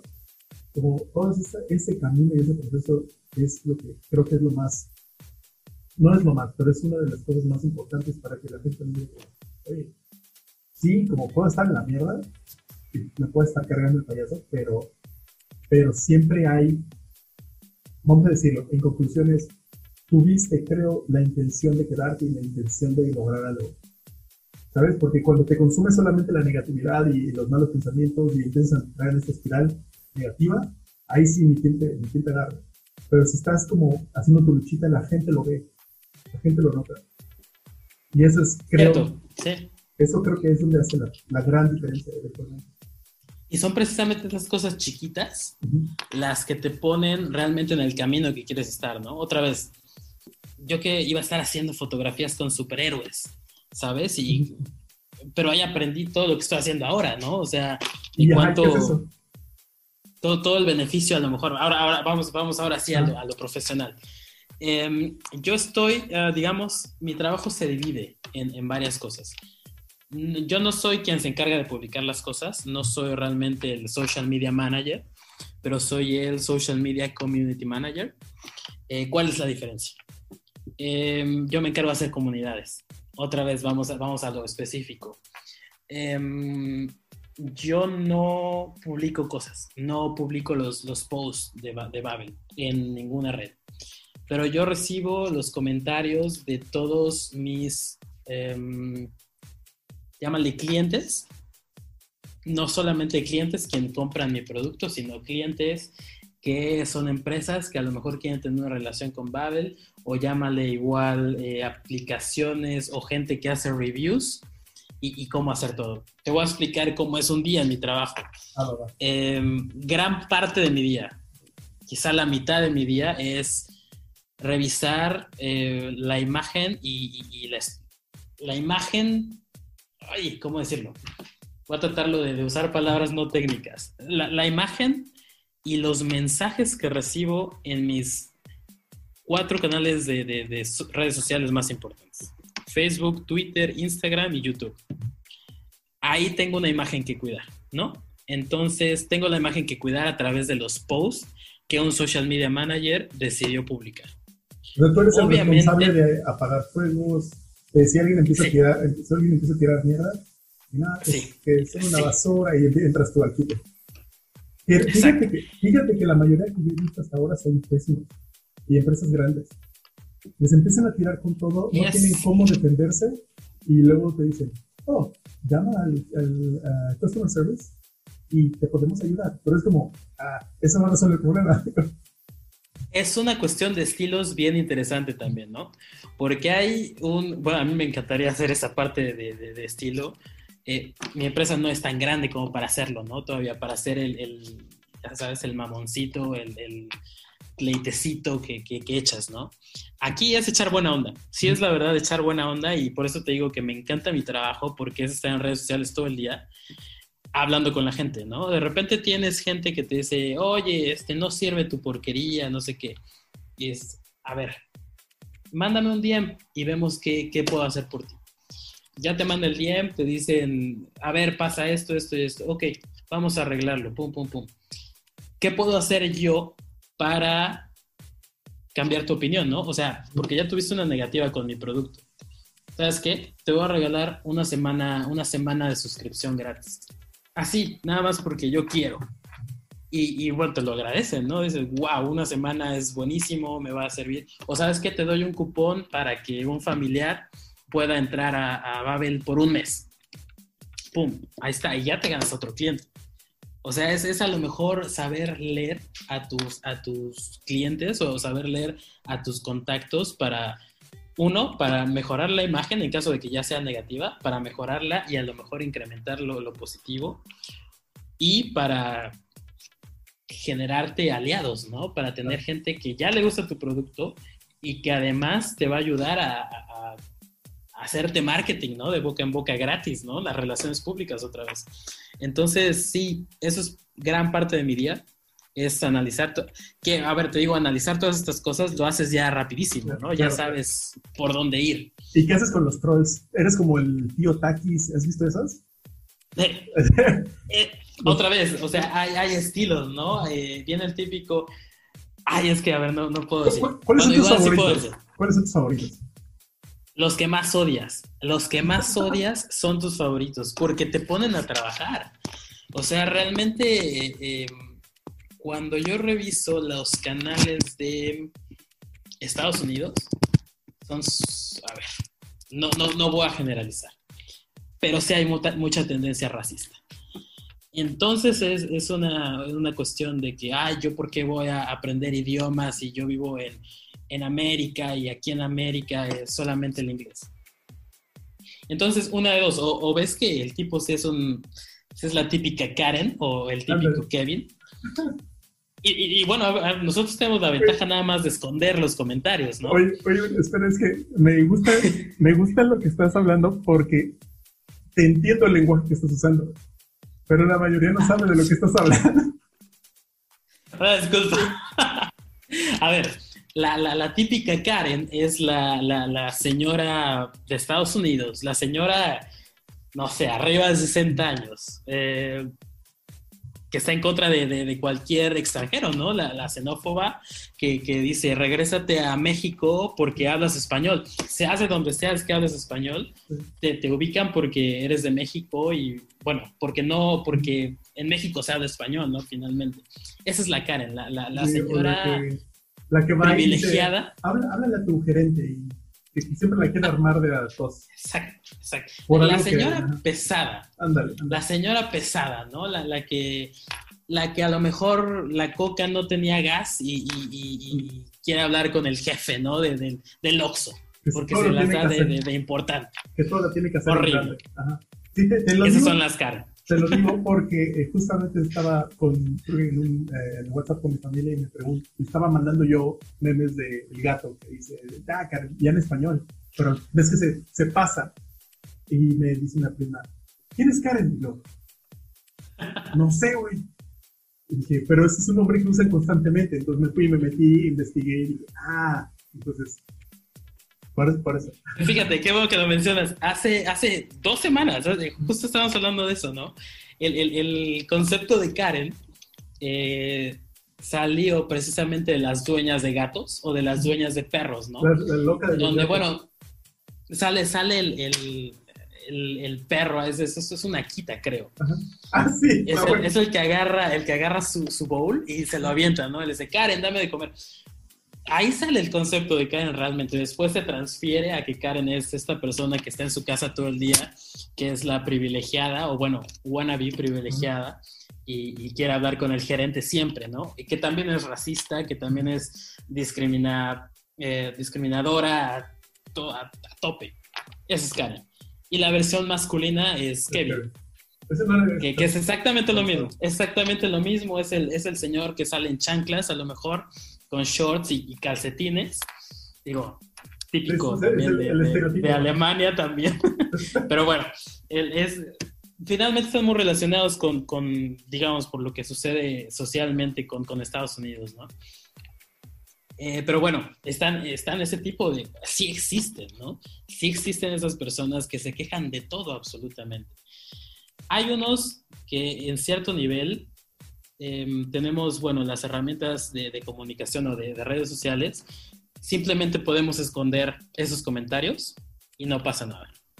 Porque a lo mejor el volumen de mensajes es muy alto y la verdad es que no vamos a tener tanto tiempo para regalárselos en cuestiones que no nos van a hacer crecer, ¿no? Ni como imagen ni como empresa. Pero hay algunos momentos en que el volumen es bajo y podemos divertirnos un rato. Entonces, ¿qué hacemos? Si vemos que sí es muy pasado de lanza la broma, escondemos el mensaje, pero seguimos contestando, ¿no? Seguimos diciendo, no sé, el caso de que, ay, esto es América y apenas ayer tuve una buenísima, ¿no? De una señora que se queja y dice, bueno, dentro de Babel hay una oración que dice, Cristóbal Colón descubre América. Sencillo, no hay nada más que ver, queríamos ver la estructura de la oración, descubre en diferentes conjugaciones, descubre, descubrió, descubrirá, whatever. Y se queja y dice, a ver, Babel, yo creo que tienes que corregir esto. Y dice, ¿por qué? ¿Eso fue en español o en inglés? Esto fue en inglés. Okay. Esto fue en inglés en una de las pequeñas comunidades que tenemos, que es gente que habla inglés, que está aprendiendo español. Sí, entonces, por ahí viene la queja, me supongo, porque viene cultural. Y viene, tienes que quitar esto porque está mal. Le digo, a ver, ¿qué está mal? Dice, es que Cristóbal Colón no descubrió América, Cristóbal Colón llegó a las Bahamas, llegó a El Salvador, no sé qué, eso no es América. Le digo, a ver, América, y te agarras, ¿no? Y a ver, escondes la publicación y dices, espérame, señora, América, sí, creo que sabemos que América no es un país, ¿cierto? Y me dice, bueno, si vamos a hablar así, no llegó a Norteamérica y trajo nada más esclavitud y trajo... Señora, a ver, de entrada llegó a la parte de aquí del Caribe, ¿no? Y bueno, sí trajo todo eso, pero también trajo desarrollo. Y no nos vamos a poner a hablar de cosas que pasaban hace 600 años, señora, porque ni usted ni yo sabemos qué realmente pasó, ¿no? Todos los libros de historia son interpretaciones, ¿no? A lo mejor sí hay algo de cierto, pero hay algo de construcción.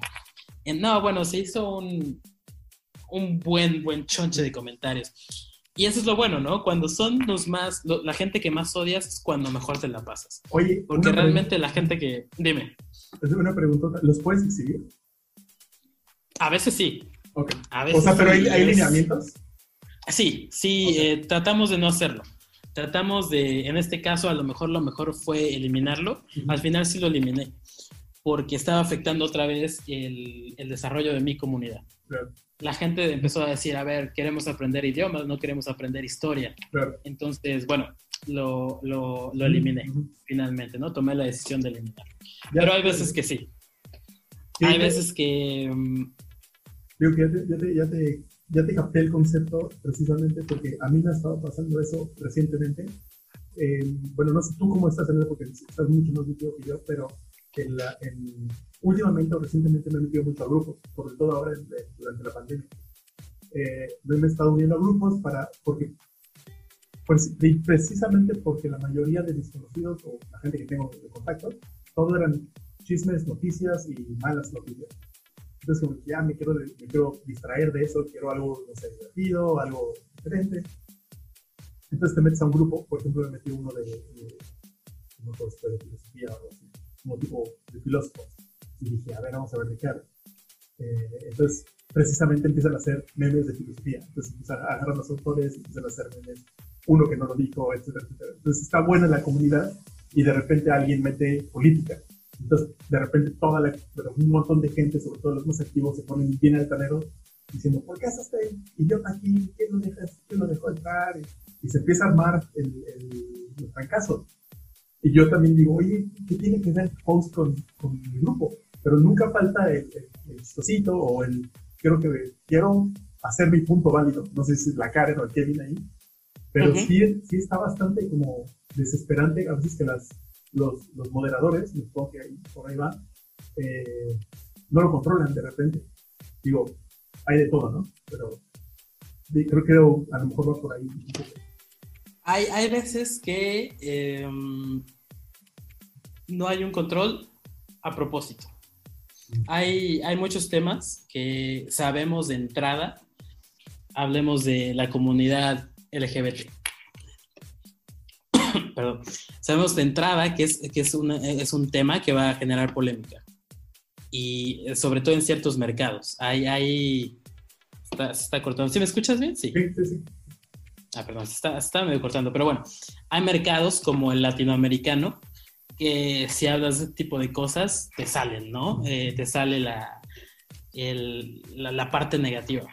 Pero esa parte negativa te genera, no sé, 750 comentarios y 1200 reacciones. Que finalmente eso es engagement. Eso es engagement positivo.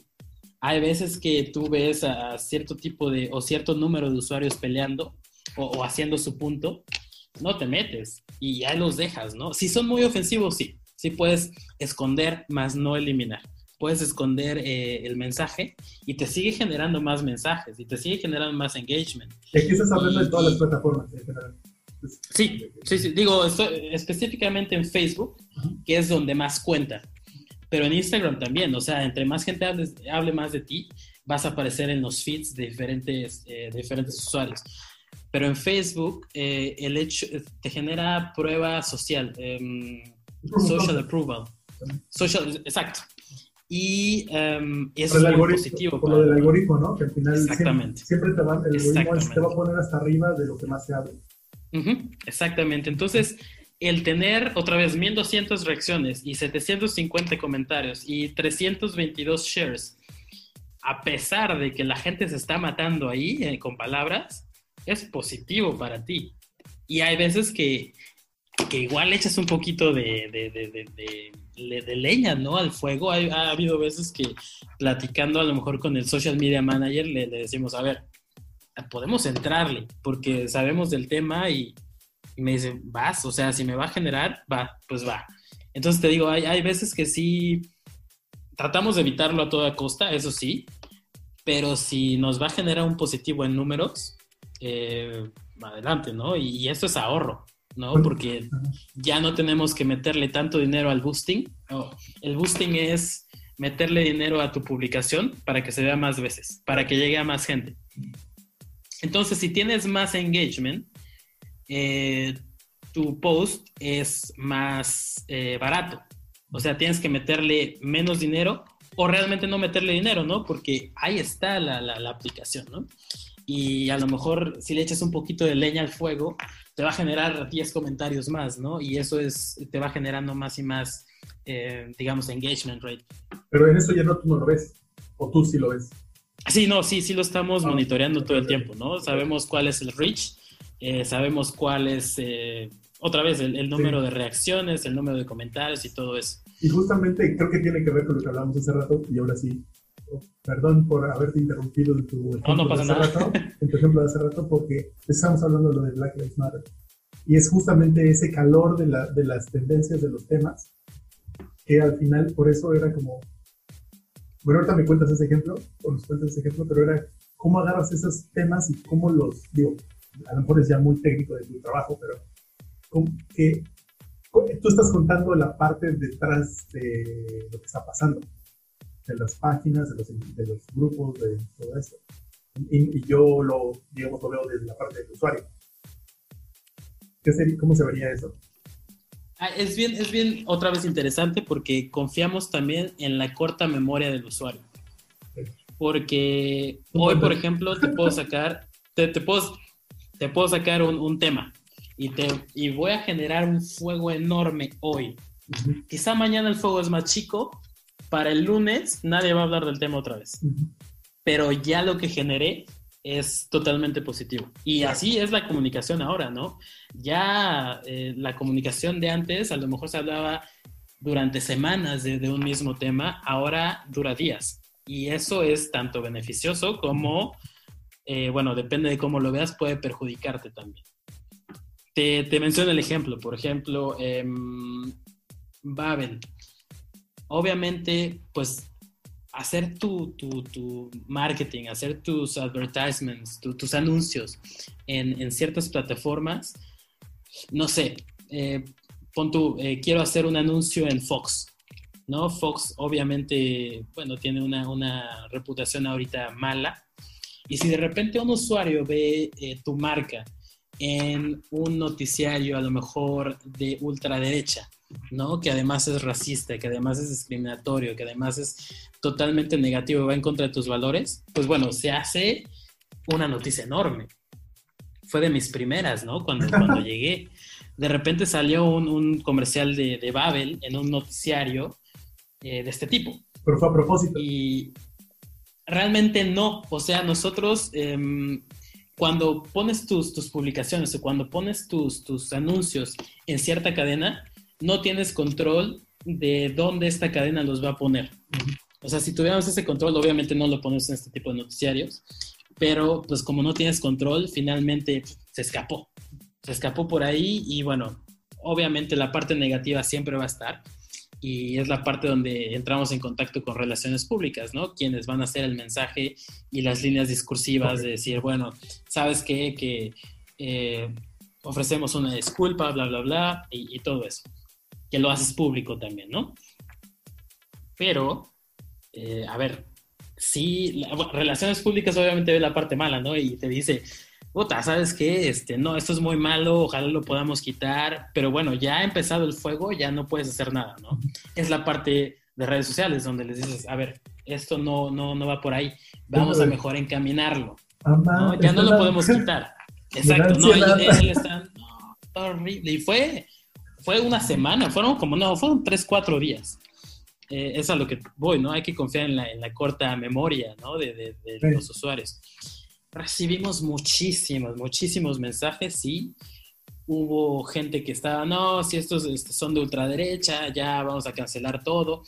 Nuestra suscripción, sí hubo muchas cancelaciones, pero también hubo gente que decía, no, porque para esto las cancelaciones venían de los de ultraderecha. Porque nuestra declaración obviamente fue, a ver, los valores de mi empresa están en contra de la discriminación y están en contra de este noticiario. No nos parece que nuestro comercial haya aparecido aquí. Los de ultraderecha pues llegan, ¿no? Y te empiezan a decir, ¿cómo es posible que hagan esto? Estás discriminando a otra parte de la población, que nosotros también tenemos dinero y no como los de izquierda, que no sé, ok. Total, se hizo toda un relajo, pero nos benefició, ¿no? Finalmente nuestros canales en Estados Unidos subieron de 300, te estoy dando un ejemplo, realmente no recuerdo los números, ¿no? De 300 seguidores a 6,700 en 2 días. O sea, ninguna campaña te va a crecer tanto el número, ¿no? De seguidores. Entonces nos benefició. Nos quedamos calladitos por un rato, nos quedamos calladitos a lo mejor un mes. Y cuando empezamos a publicar cosas nuevas, la gente no se acordaba. Sí, nos costó ciertas cancelaciones, pero la gente, no sé, los que estaban a favor decían, pues bueno, si tú cancelas, yo voy a comprar 3 suscripciones para, ya sabes, entre ellos mismos se peleaban. Fueron miles y miles. Sí, o sea, nosotros nada más leíamos y pasábamos, porque no hay necesidad de contestar todo eso, ¿no? Pero bueno, es el ejemplo que te queríamos comentar, ¿no? O sea, sí está la parte mala, a lo mejor toda la parte negativa, porque finalmente fue algo fuera de nuestro control y después nuestra declaración pues no le gustó a una cierta parte de la gente, pero también confiamos en la mala memoria, ¿no? De la gente, de la otra parte. Yo creo que finalmente nos benefició. Yo creo que creo que hay un problema en general con redes sociales que si tú eres nativo, o sea, no sé si tú empezaste con redes sociales ya en el 2008, creo que estábamos en la prepa cuando ya empezaba Facebook y Facebook hicimos la transición de Hi-Fi a Facebook y empezó yo estaba allá. Sí. Y me acuerdo que un amigo me dijo, cámbiate a Facebook, eso está mejor, aquí están más personas. Bueno, pero fue en la prepa, yo ni sabía ni lo usaba. Y me acuerdo que más o menos en la prepa para nosotros empezó. Y te digo, no sé si tú fuiste nativo en aquellas plataformas o entraste más tarde, no lo sé, pero ahorita ven. Y justamente estaba platicando hoy ese tema que ahora cuando entro a Facebook ya no veo nada de mis amigos, prácticamente nada. Ya no veo sus familias, tus amigos, que celebran una fiesta, o sea, hay, pero es lo menos. Ahora ya es demasiado ruidoso, son páginas, son publicidad, son chismes, tendencias, fake news, lo que sea, pero como siento que cómo empezó Facebook en ese sentido, ya no es el mismo, y no lo es. Lo que me quedé pensando es, siento que hubo una desconexión, en primer lugar, con las personas con las que tienes, sobre todo también por el algoritmo, que puedes tener 1000 amigos y el algoritmo que solo te presenta lo que dices o lo que ellos dicen a 100 personas de 1000 o así. Entonces, como hay todas estas situaciones. Y la otra cosa es que muchos o sea, si fuiste nativo, sabes cómo fue. Entonces, sabías que si se tiraba uno a otro, pues era personal. O sea, era como, ya eres un idiota, sí, tú también, cosas así. Pero aguantabas vara, ¿sabes? Y sobre todo porque es muy amigo. En el momento que se empieza a generar, como ahorita, las conversaciones de que alguien te empieza a mentar la madre, que no lo conoces, vive del otro lado del mundo, y dices, ¿y este idiota aquí? O sea, o los que nada más quieren ir a prender fuego. Entonces yo creo que ahí es donde, primero, la gente no está lista emocionalmente, porque, ¿sabes? Como hay mucha gente muy sensible. Es como, ¿verdad? Estás en un lugar donde te van a pedrear. Pasó de la red social como un organismo a ser una herramienta, ¿no? Yo creo que es como que la red social antes, como era Facebook 2008, como lo mencionas, pasó a ser ese 2008 chiquito, ese Facebook, esa red social pasó a ser una herramienta de otro medio de comunicación finalmente, que es lo que es Facebook ahora, ¿no? Como lo dices. Ahora nada más ves puros anuncios, o ves noticias, o ves chismes, y sí, hay una parte social en donde o te tiras, porque he de admitir que yo soy de los... Me encanta trolear a la gente, me la paso bien, me gusta, soy un enfermito en ese sentido, ¿no? Pero bueno, finalmente es un medio de comunicación otra vez, ¿no? Ya no es, como dices, ya no es para estar en contacto. Sí estás en contacto con tu familia, con tus amigos, pero pasó a ser como una segunda dimensión, ¿no? De todo, o una tercera incluso, ¿no? Ahora ya es o tanto noticias, o tanto mercadotecnia. Es como Instagram, ¿no?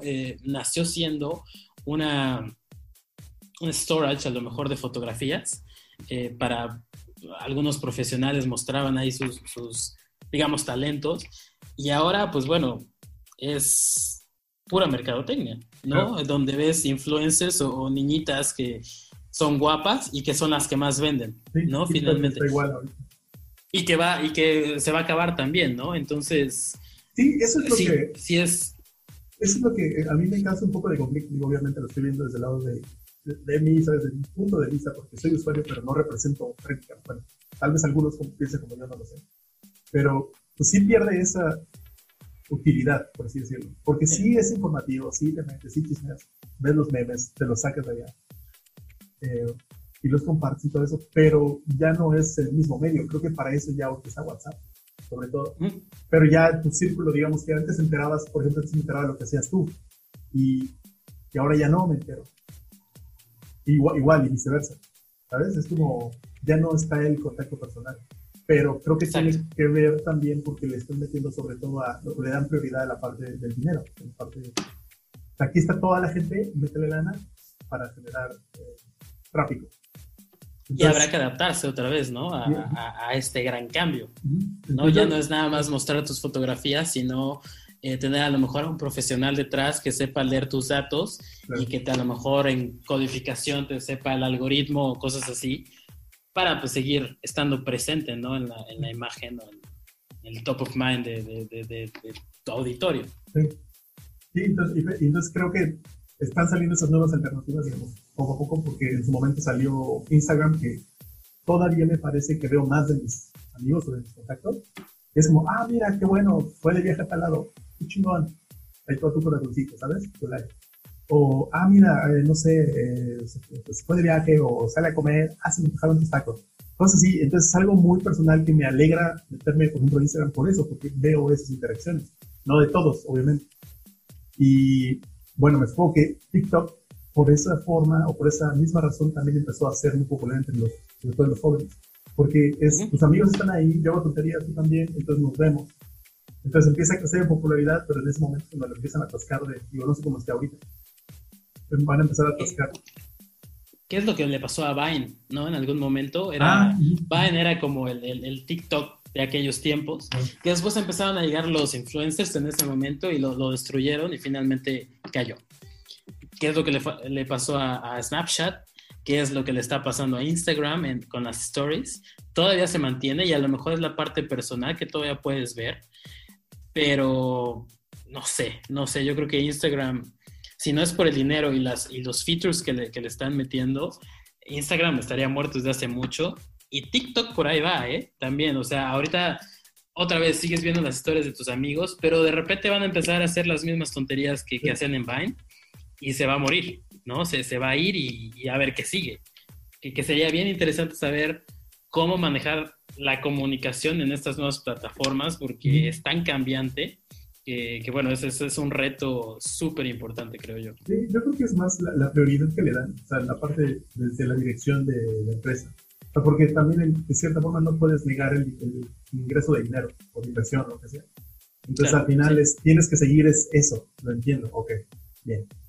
Pero también es como, hoy estaba haciendo esa pregunta, por ejemplo, digo, tú eres usuario por tu trabajo de varias plataformas. Vamos a decir, quitando eso de lado, ¿cuántas plataformas o cuántas apps o cuántas plataformas o apps usas tú regularmente para tu consumo personal? O sea, en cantidad, no cuáles, en cantidad. 3. Es más, 4, si Spotify a lo mejor sirve. Ándale, ok. 50. Ok, usas 3 o 4 regularmente, no significa que prácticamente no usas nada más, rara vez usas otras. Pero si te fijas, el mercado está atascado de apps y de soluciones y todo eso. Entonces yo también estaba pensando, porque a mí me caga tener que bajar una nueva aplicación y tener que aprender, digamos, las formas, los métodos de la nueva plataforma. Entonces eso es lo que me ha causado, digamos, un inconveniente en cambiarme a otra o abrir otra nueva, etc. Como ahora TikTok. Es como, no vale la pena. Pero ahora por eso soy usuario de estos, pero como veo que están medio matando, como dices, Instagram, Facebook, poco a poco, estaba pensando qué va a pasar. Exacto. Es pesado, ¿no? La adaptación a nuevos canales. Todavía le veo mucha vida a Instagram, a pesar de que cada vez está peor. Pero bueno, finalmente a lo mejor va a ser otro medio de comunicación para marketing, ¿no? Y mercadotecnia, y bueno, es lo mismo. Para marketing y algún tipo de comunicación corporativa. Lo mismo que pasó con Facebook. Facebook es eso. Lo mismo que pasó con Twitter. Twitter ya no es más que sencillamente noticias. Y está funcionando así, ¿no? Y ahora ya se están volviendo un poquito políticos, les está beneficiando. Pero ya no ves los tweets de tus amigos, ¿no? De, voy a ir a tal plaza. Ya no existe, ya no es eso. Twitter ya no es eso. Lo mismo está pasando con Facebook, como me comentabas, y con Instagram, que son los principales. Otros se van a ir muriendo. Snapchat, bye. ¿Ya se fue? Bye. ¿Ya se fue? Está muy bajo. Digo, yo creo que en mercados como Estados Unidos sigue teniendo presencia, pero ya, yo recuerdo que antes veía todos estos, digamos, stories o reels, y ahora ya no ves ninguno. Realmente si tienes Snapchat es a lo mejor para hablar con aquel amigo que todavía te manda snaps. Fuera de eso ya no hay nada, ¿no? Digo, no me viene a la cabeza. Bueno, Google Plus, en algún momento que iba a ser la gran competencia de Facebook, bueno, nunca dio el ancho y nunca lo fue. Flickr, que fue el gran Instagram de aquel momento, ¿no? Igual, Yahoo llegó, lo destruyó, metió cosas que a lo mejor eran innovadoras, pero no eran para el público. Y bueno, se fue. Todavía no se va, ahí está todavía, pero finalmente creo que se van encasillando, ¿no? En cosas muy específicas o para auditores muy específicos. Entonces, sí va a ser bien interesante ver qué sigue. Yo creo que en este momento el que está pegando bien es TikTok, pero no le veo mucha vida ya. No le veo más de 3 años. O sea, ¿pero que desaparece o que solo se va a quedar ahí como...? A lo mejor se puede quedar ahí, porque creó muy buena lealtad a lo mejor del cliente, a lo mejor se va a quedar ahí. pero que vaya a ser tan grande como Facebook, jamás. O sea, tan grande como Instagram, jamás. Nunca, nunca. Yo creo que estos dos son los que van a seguir bajando si no meten innovaciones o si no hay innovaciones y ver cómo se incorporan las empresas, porque finalmente son las empresas las que meten dinero a este tipo de aplicaciones, ¿no? Entonces, fuera de ello, es interesante. Realmente no me cabe, o más bien no me da la cabeza para pensar qué es lo siguiente o qué es lo que sigue en cuestiones de comunicación. ¿Te imaginas algo?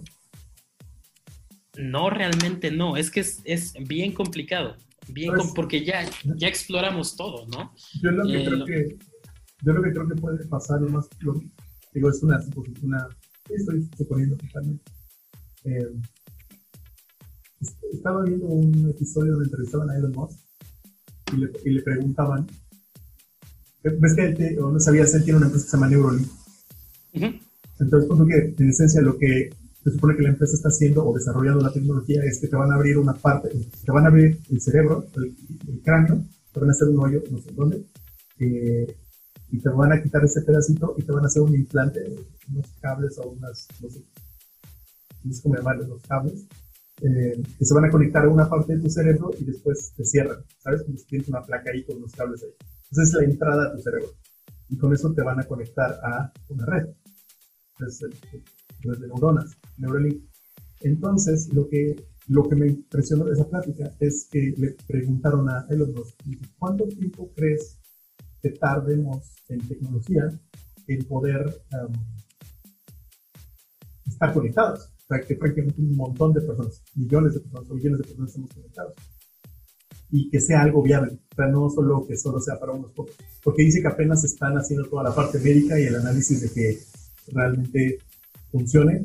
Y dijo que porque todo el análisis antes con las personas que o tienen un problema, o tuvieron un accidente o algo con su cerebro y que están dispuestas y el gobierno permite que se haga análisis o pruebas médicas con esas personas. O sea, no es con todo. Pero dice, ¿cuánto tiempo va a tardar? Dice 5 años. Yo 5 años, eso es lo que digo, no puede ser. Y dice, bueno, o sea, 5 años en lo que empieza y a partir de ahí es exponencial. O sea, si ya lo quieres ver así masivamente, tal vez 20 años. Y yo también me impresioné y dije, ok, me supongo que no es la única empresa que lo está haciendo. Entonces, y le preguntan como, ¿y cuál va a ser el feature, ¿cómo se dice? ¿Cuál va a ser la característica de esa solución o de esa, sí, de ese sistema o de ese programa? Entonces, prácticamente ya no vas a tener que hablar. Dice, todo va a ser literalmente como va a estar conectado, vas a mandarlo automáticamente porque estamos conectados. Pues ya es como mandar un correo, algo así. Como te lo puedo mandar sin decirte nada y tú lo vas a recibir. Y dice, el problema de la comunicación humana o como la comunicación actual es que, por ejemplo, en el momento de que ahorita estamos hablando, yo estoy teniendo ideas, pensamientos, entonces yo no puedo comunicarte todo eso en palabras porque se pierde. Tengo que, como lo describíamos, que es, tienes que comprimir toda esa información en unas cuantas palabras y tratar de comunicar lo más posible lo que viviste, lo que pensaste, lo que visualizaste, lo que sentiste, en unas cuantas palabras, y luego tú lo recibes, tú lo vas a recibir, lo desempacas, o sea, lo estás interpretando, y tratas de quedar sabes, de entender lo que estoy tratando de decir, y viceversa. Y dice, eso primero consume mucha energía y pierdes mucha calidad en el mensaje. Y dice, con esta cosa no vas a tener que hablar, vas a poder mandar tus imágenes, tus pensamientos, tus emociones. Sí. Me quedé como... Y de ahí, a ver, la tecnología hardware, ¿no? Y después métele software y todas, otra vez, estas nuevas aplicaciones que pueda generarse a partir de eso.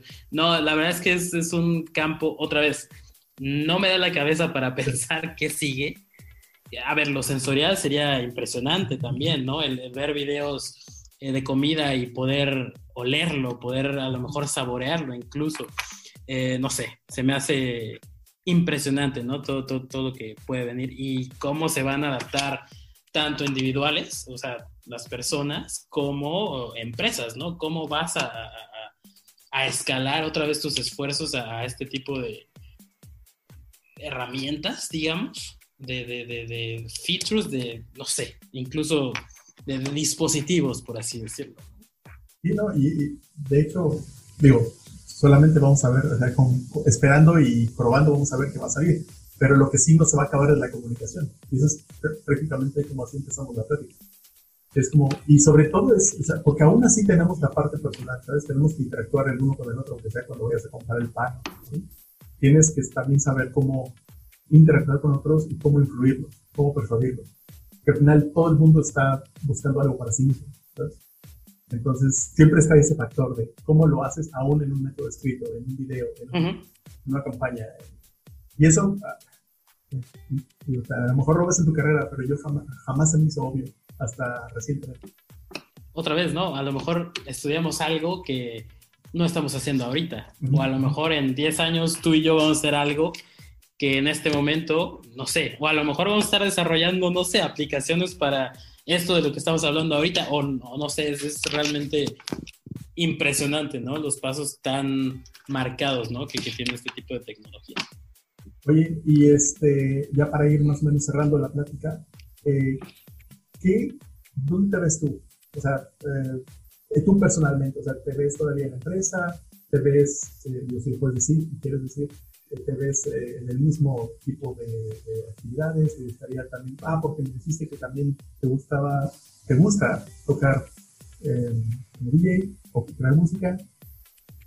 Eso fue fuera de la plática, pero más o menos, ¿qué sigue para ti? En lo profesional me encanta mi trabajo. O sea, el ver, a ver si te platico, se escuchan las ambulancias de Europa. Te platiqué mi día, ¿no? Como es ahora.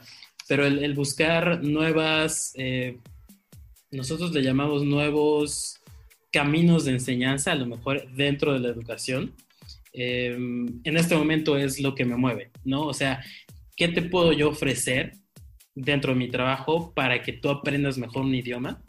Eso en este momento sí es lo que quiero hacer. Entonces, sí me veo aquí un rato, no sé, 2 años, que tampoco es mucho.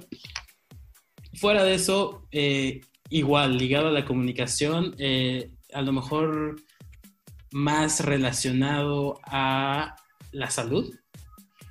No sé, alguna aplicación relacionada con la salud y a lo mejor el desarrollo de líneas discursivas, el desarrollo de narrativas, el desarrollo de comunicaciones más en el ámbito, ¿no? A lo mejor es un cambio temático más que realmente de lo que yo pueda hacer. Lo que yo hago me encanta y sí es algo que vivo con mucha pasión. Amo lo que hago, amo mi trabajo, amo crear estas imágenes, estas historias, estos textos, narrativa, todo lo que te platiqué. A lo mejor mis cambios ya vendrían en cuanto a temas. Pero sí me veo todavía un buen rato haciendo esto. En cuanto a la música, bueno, a ver, si de repente me firma una label o si de repente empiezo a tocar en un festival y me vuelvo famoso, pues obviamente dejaría esto que estoy haciendo ahorita por tocar, ¿no? En cualquier festival. Pero también te apasiona. Me encanta. Y es una pasión que descubrí hace poco, ¿no? El tocar. Nunca me sentí hábil para hacer música hasta que encontré un deck, ¿no? Hasta que encontré un jog wheel, hasta que encontré, no sé, la manera de mezclar 2 canciones y hacer, pues, buena fiesta, ¿no? Realmente, digo, si te gusta la fiesta y puedes hacer música para entretener a tus amigos, pues, bueno, es buenísimo. Es Entonces, buenísimo. Nos vas a tener que compartir también tu canal de... ¿Dónde ¿Dónde te podemos encontrar en esos dos? Está empezando todavía. Estoy en Mixcloud, porque SoundCloud es un poco caro. Estoy en Mixcloud, es mixcloud.com, diagonal, hasta mi URL es pésimo. Mixcloud.com, diagonal, Miguel García 23, algo así. Bueno, pero lo ponemos. Y no lo puedo cambiar.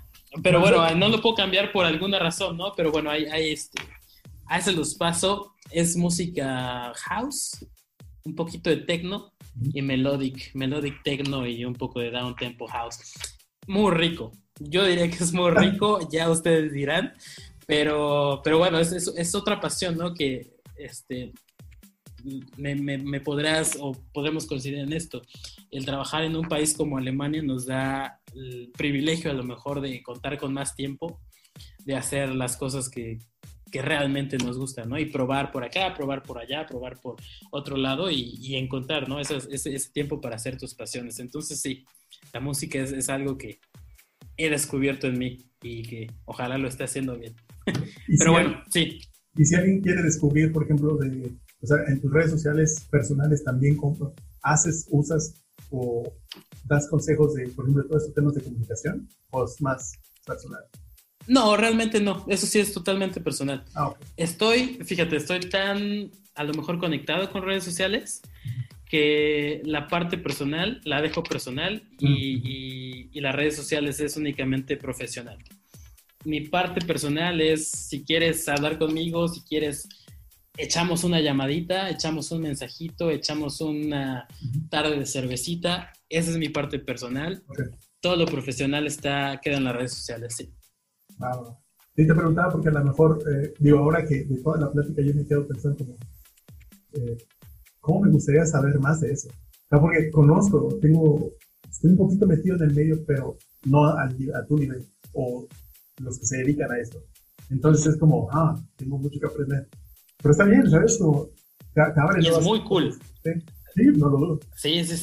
Y así descubres tantos, ¿no? Digo, yo te hablo de comunicación, pero hay gente que sabe de codificación, hay gente que sabe de ventas, hay gente que sabe de tantas cosas. Y es impresionante todo ese conocimiento, ¿no? Que afortunadamente ya hay canales de comunicación para aprovecharlos, ¿no? Al 100.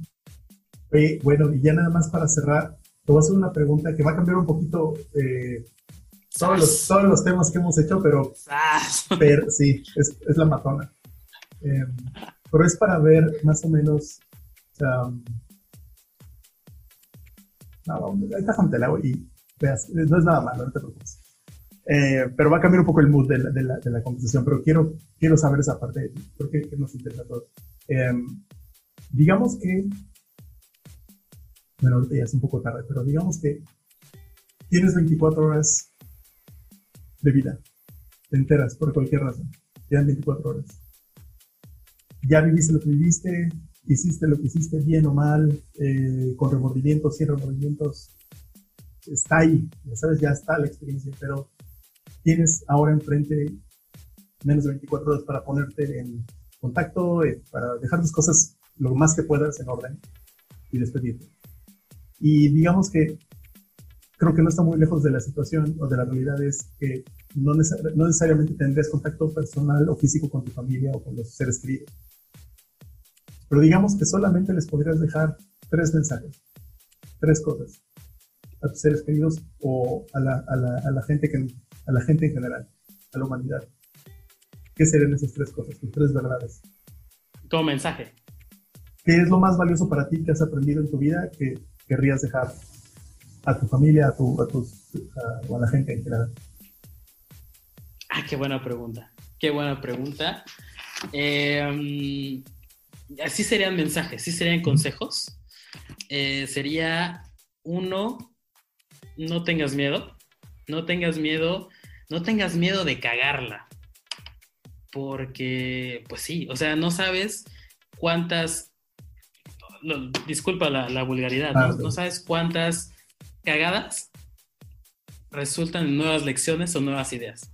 Entonces, güey, no tengas miedo de cagarla, esa es 1.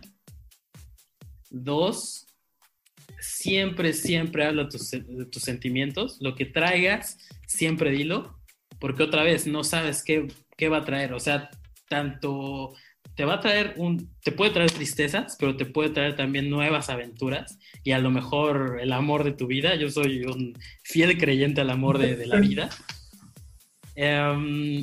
Y la otra, siempre ten una intención.